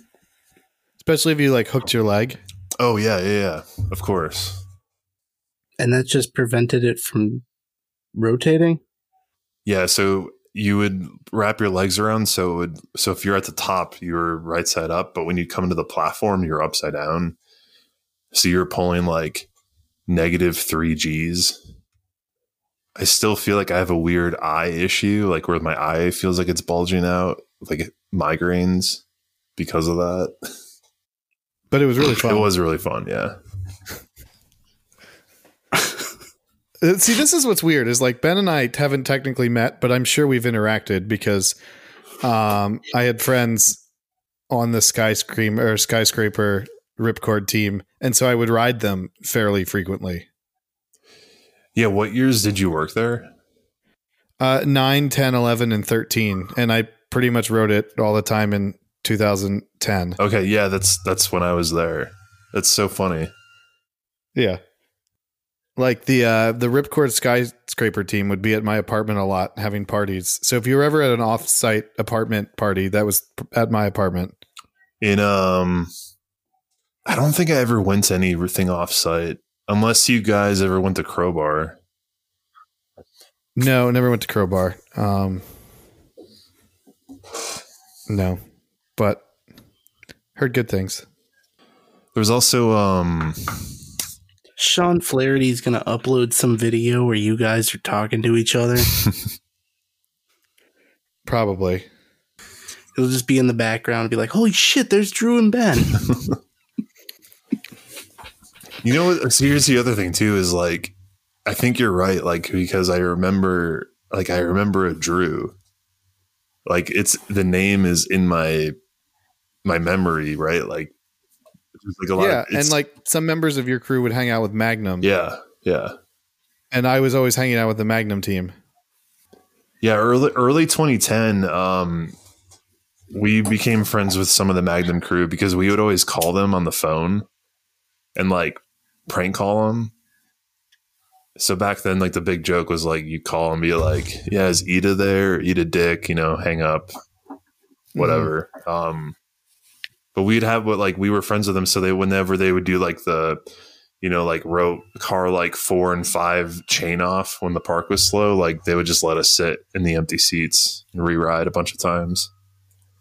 It was awesome. In exchange, I was definitely a car 5 rider a lot too. Yeah, and then we would just fly them every once in a while. That's how I would ride a lot. Was I would just go with the Magnum people and get to Skyscreamer because I worked Shoot the Rapids. So my first month and a half, I was just bouncing between odd jobs that the park had. So like one day they had us pick fish off the beach, and we were taking all the dead fish, putting it in trash bags, and throwing them away. Another day I was like decobwebbing the fence. And so all I would do is just go ride things because I had no supervision whatsoever. Oh, the worst was decobwebbing the pump rooms. I don't know if you ever had to do that. Like, so we had we had to do this thing called pool open. So we had to show up to the beach at 7 a.m. and basically clean. We'd have to like hose off all the hotel pool benches or chairs, and then like cobweb fence, pick up dead fish. And so like if you guys had to do community service. Pretty much. Yeah, once a week. And then like you'd go and get the breakfast special after and take a nap before your ride opened. But yeah, the breakfast special was pretty solid. But what's funny is like it's not even anything that it wasn't even that great. It was just scrambled eggs on a toast sandwich with hash browns. Yeah, that would melt the styrofoam plate. You like pick the sandwich off, it was like hot. A melted imprint of the sandwich. Yep. And it was like $2.75. I thought for sure you guys were gonna say like a cup of coffee with some cigarette ashes in it. Not that bad. No, but like a cup of coffee in a smoking section was not unheard of for ride hosts to start their day that way. I got really into brisk. Seems from the well, because there was a soda machine inside of Breakers that was by the Breakers smoking section between the cafeteria and Challenge Park, and every like 3 times you'd order a brisk, you'd get 2 of them. So like, I don't know, it was a good hangover drink. The vending machine back by Mean Streak in Frontier Town, it was the exact same thing, but it was the Mountain Dew, where every couple of times you got 2 Mountain Dews. I think I remember that one. And it was only $1, right? Yeah. Do you also remember the smoothies in that break area? That was the one. No. It was like the one. So you could, obviously there's a cafeteria, but in that Mean Streak break area, there was also like a mini cafeteria where you could order food. Yeah. But they had the smoothies. It was like, it was basically like an icy, like a strawberry icy. Yeah. But for some reason, the Mean Streak one, it was a bigger cup, and it was like $3 or something. Mm-hmm. So I'd always go there for that. Oh, the good old days. But you never worked to the park under WeMat. WeMat dropped all of the pricing on all of employee food and whatnot. Sodas went to $0.25. Cheeseburgers were $1. And like the prices on everything got completely cut. Yeah, that was cool. I did do like 3 weekends in 2012 as like a character. So I got to experience the cafeteria then. I felt so ripped off. Like I was so pissed like when I went in there, I saw how cheap everything was. Oh yeah. I was like, are you fucking kidding me? Plus that was when they got like an extra $1 per hour.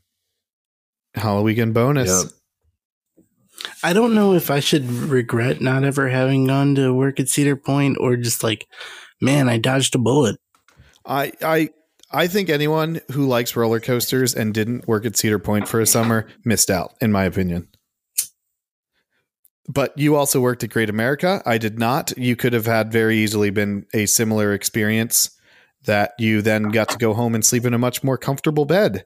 So that's also plausible. The thing is that like the experience overall, like, or I guess like it's one of those experiences where in the moment it sucks, but afterwards the memories make up for how much misery there was. And so it's like a positive thing. I don't know. I think it was a perfect experience for 3 months, and that's like all you need. Yeah. Well, let's go get an apartment in Sandusky and go do 3 months then. It's significantly cheaper than an apartment in Orlando. Yeah, and Cedar Point wages might actually pay for it. Yeah. Well, I mean, 2020 they were going, or was it 2021 that they went to $20 an hour?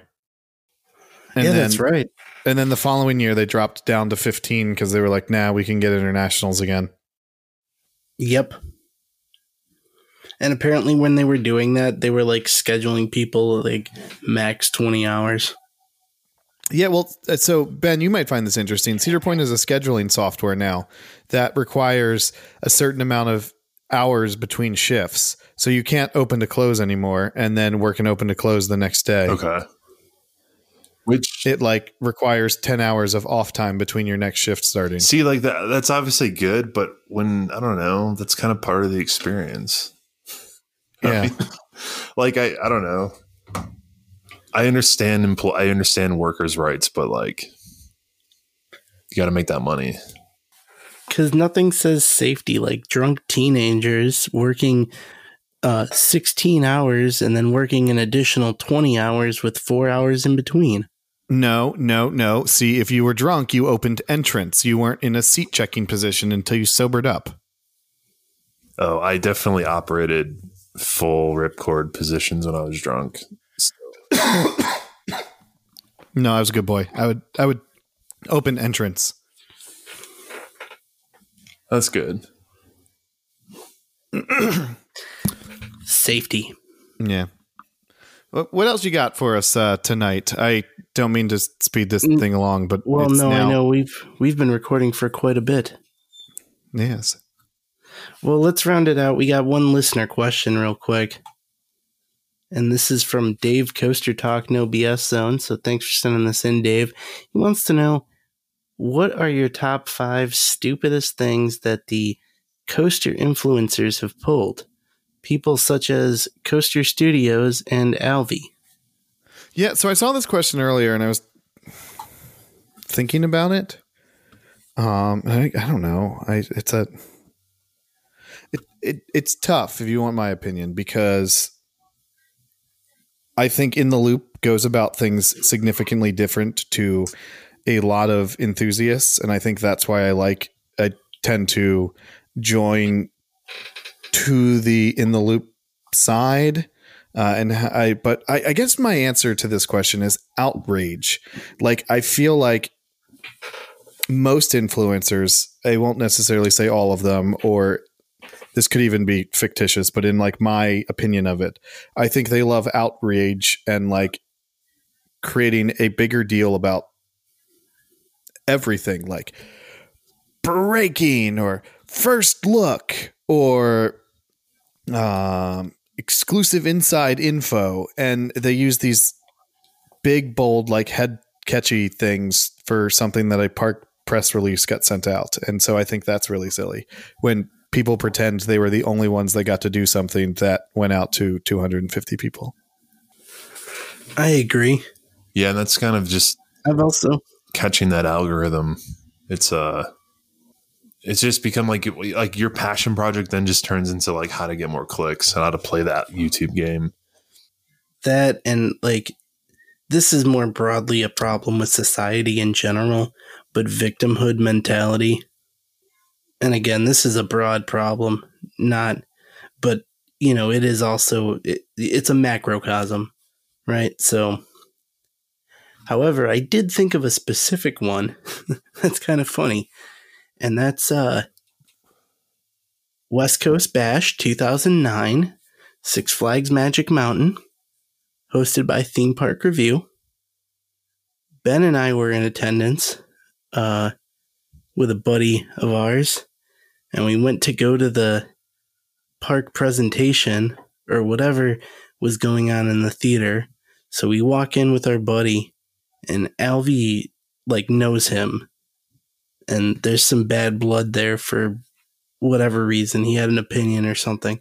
So Alvy walks right up to the three of us with an employee from the park, and he's like, that guy, and that guy. And the employee, like, he's like, hey guys, sorry, this is a private event, so like you're gonna have to leave. Huh. We had to leave the theater. We didn't have to leave the park. We were fine to stay in the park. But you were at the event that one of your perks of the event was this presentation. So it was a weird thing. Basically, like, they did the event, right? And Alvy was selling tickets. But Six Flags Magic Mountain also sold tickets to the event for a period. So our friend grabbed the tickets through Six Flags, not through Alvy.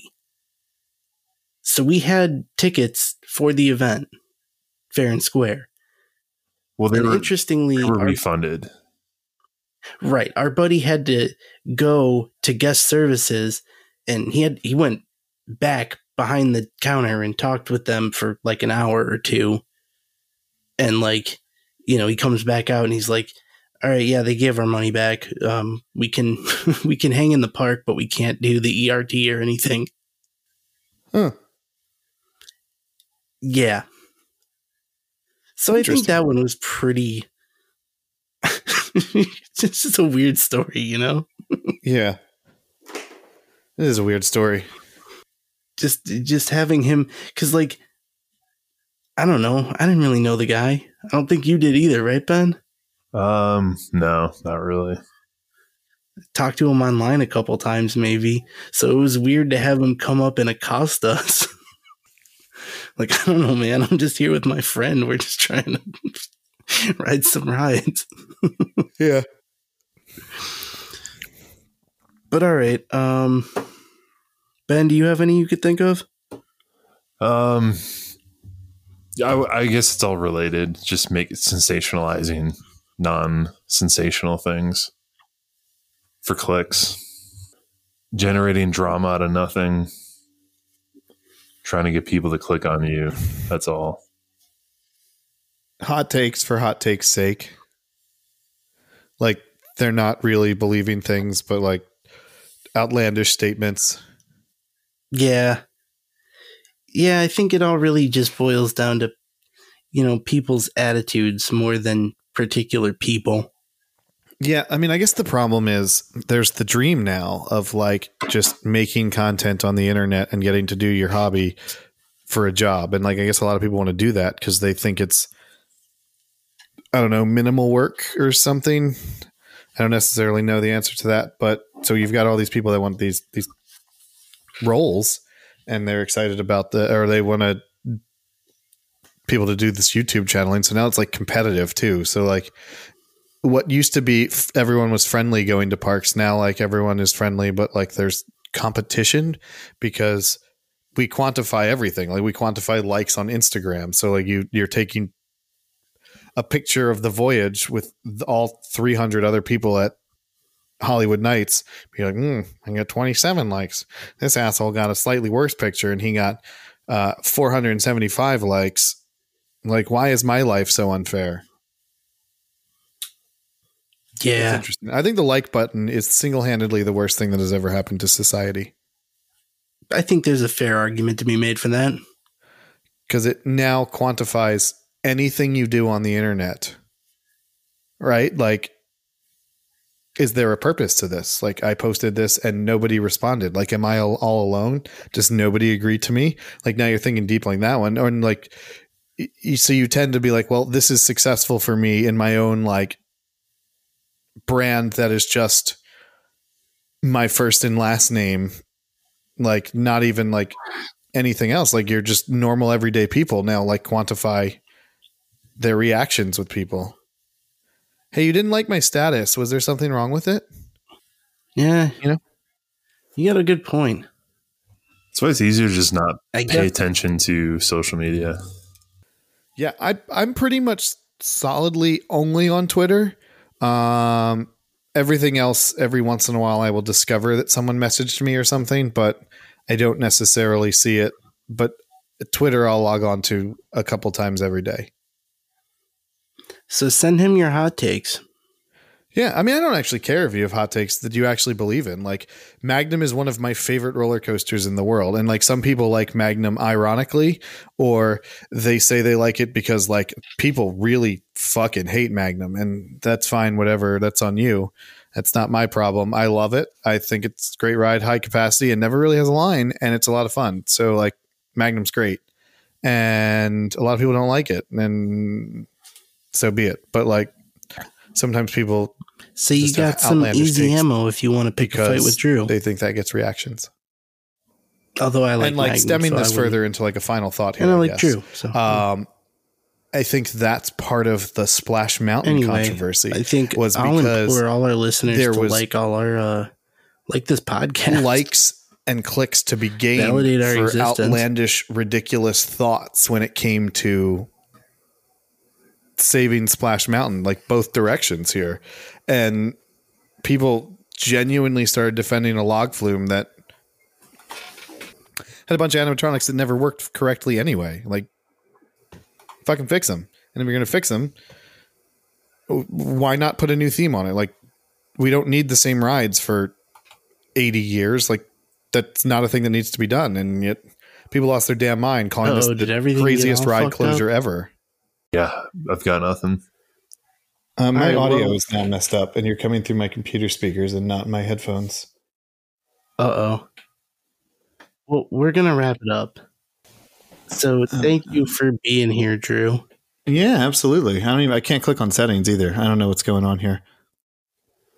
But yeah, thanks for having me on the show, guys. I don't know if this part's going to make it or if my audio is even good enough to make it. I don't know if you can even hear me.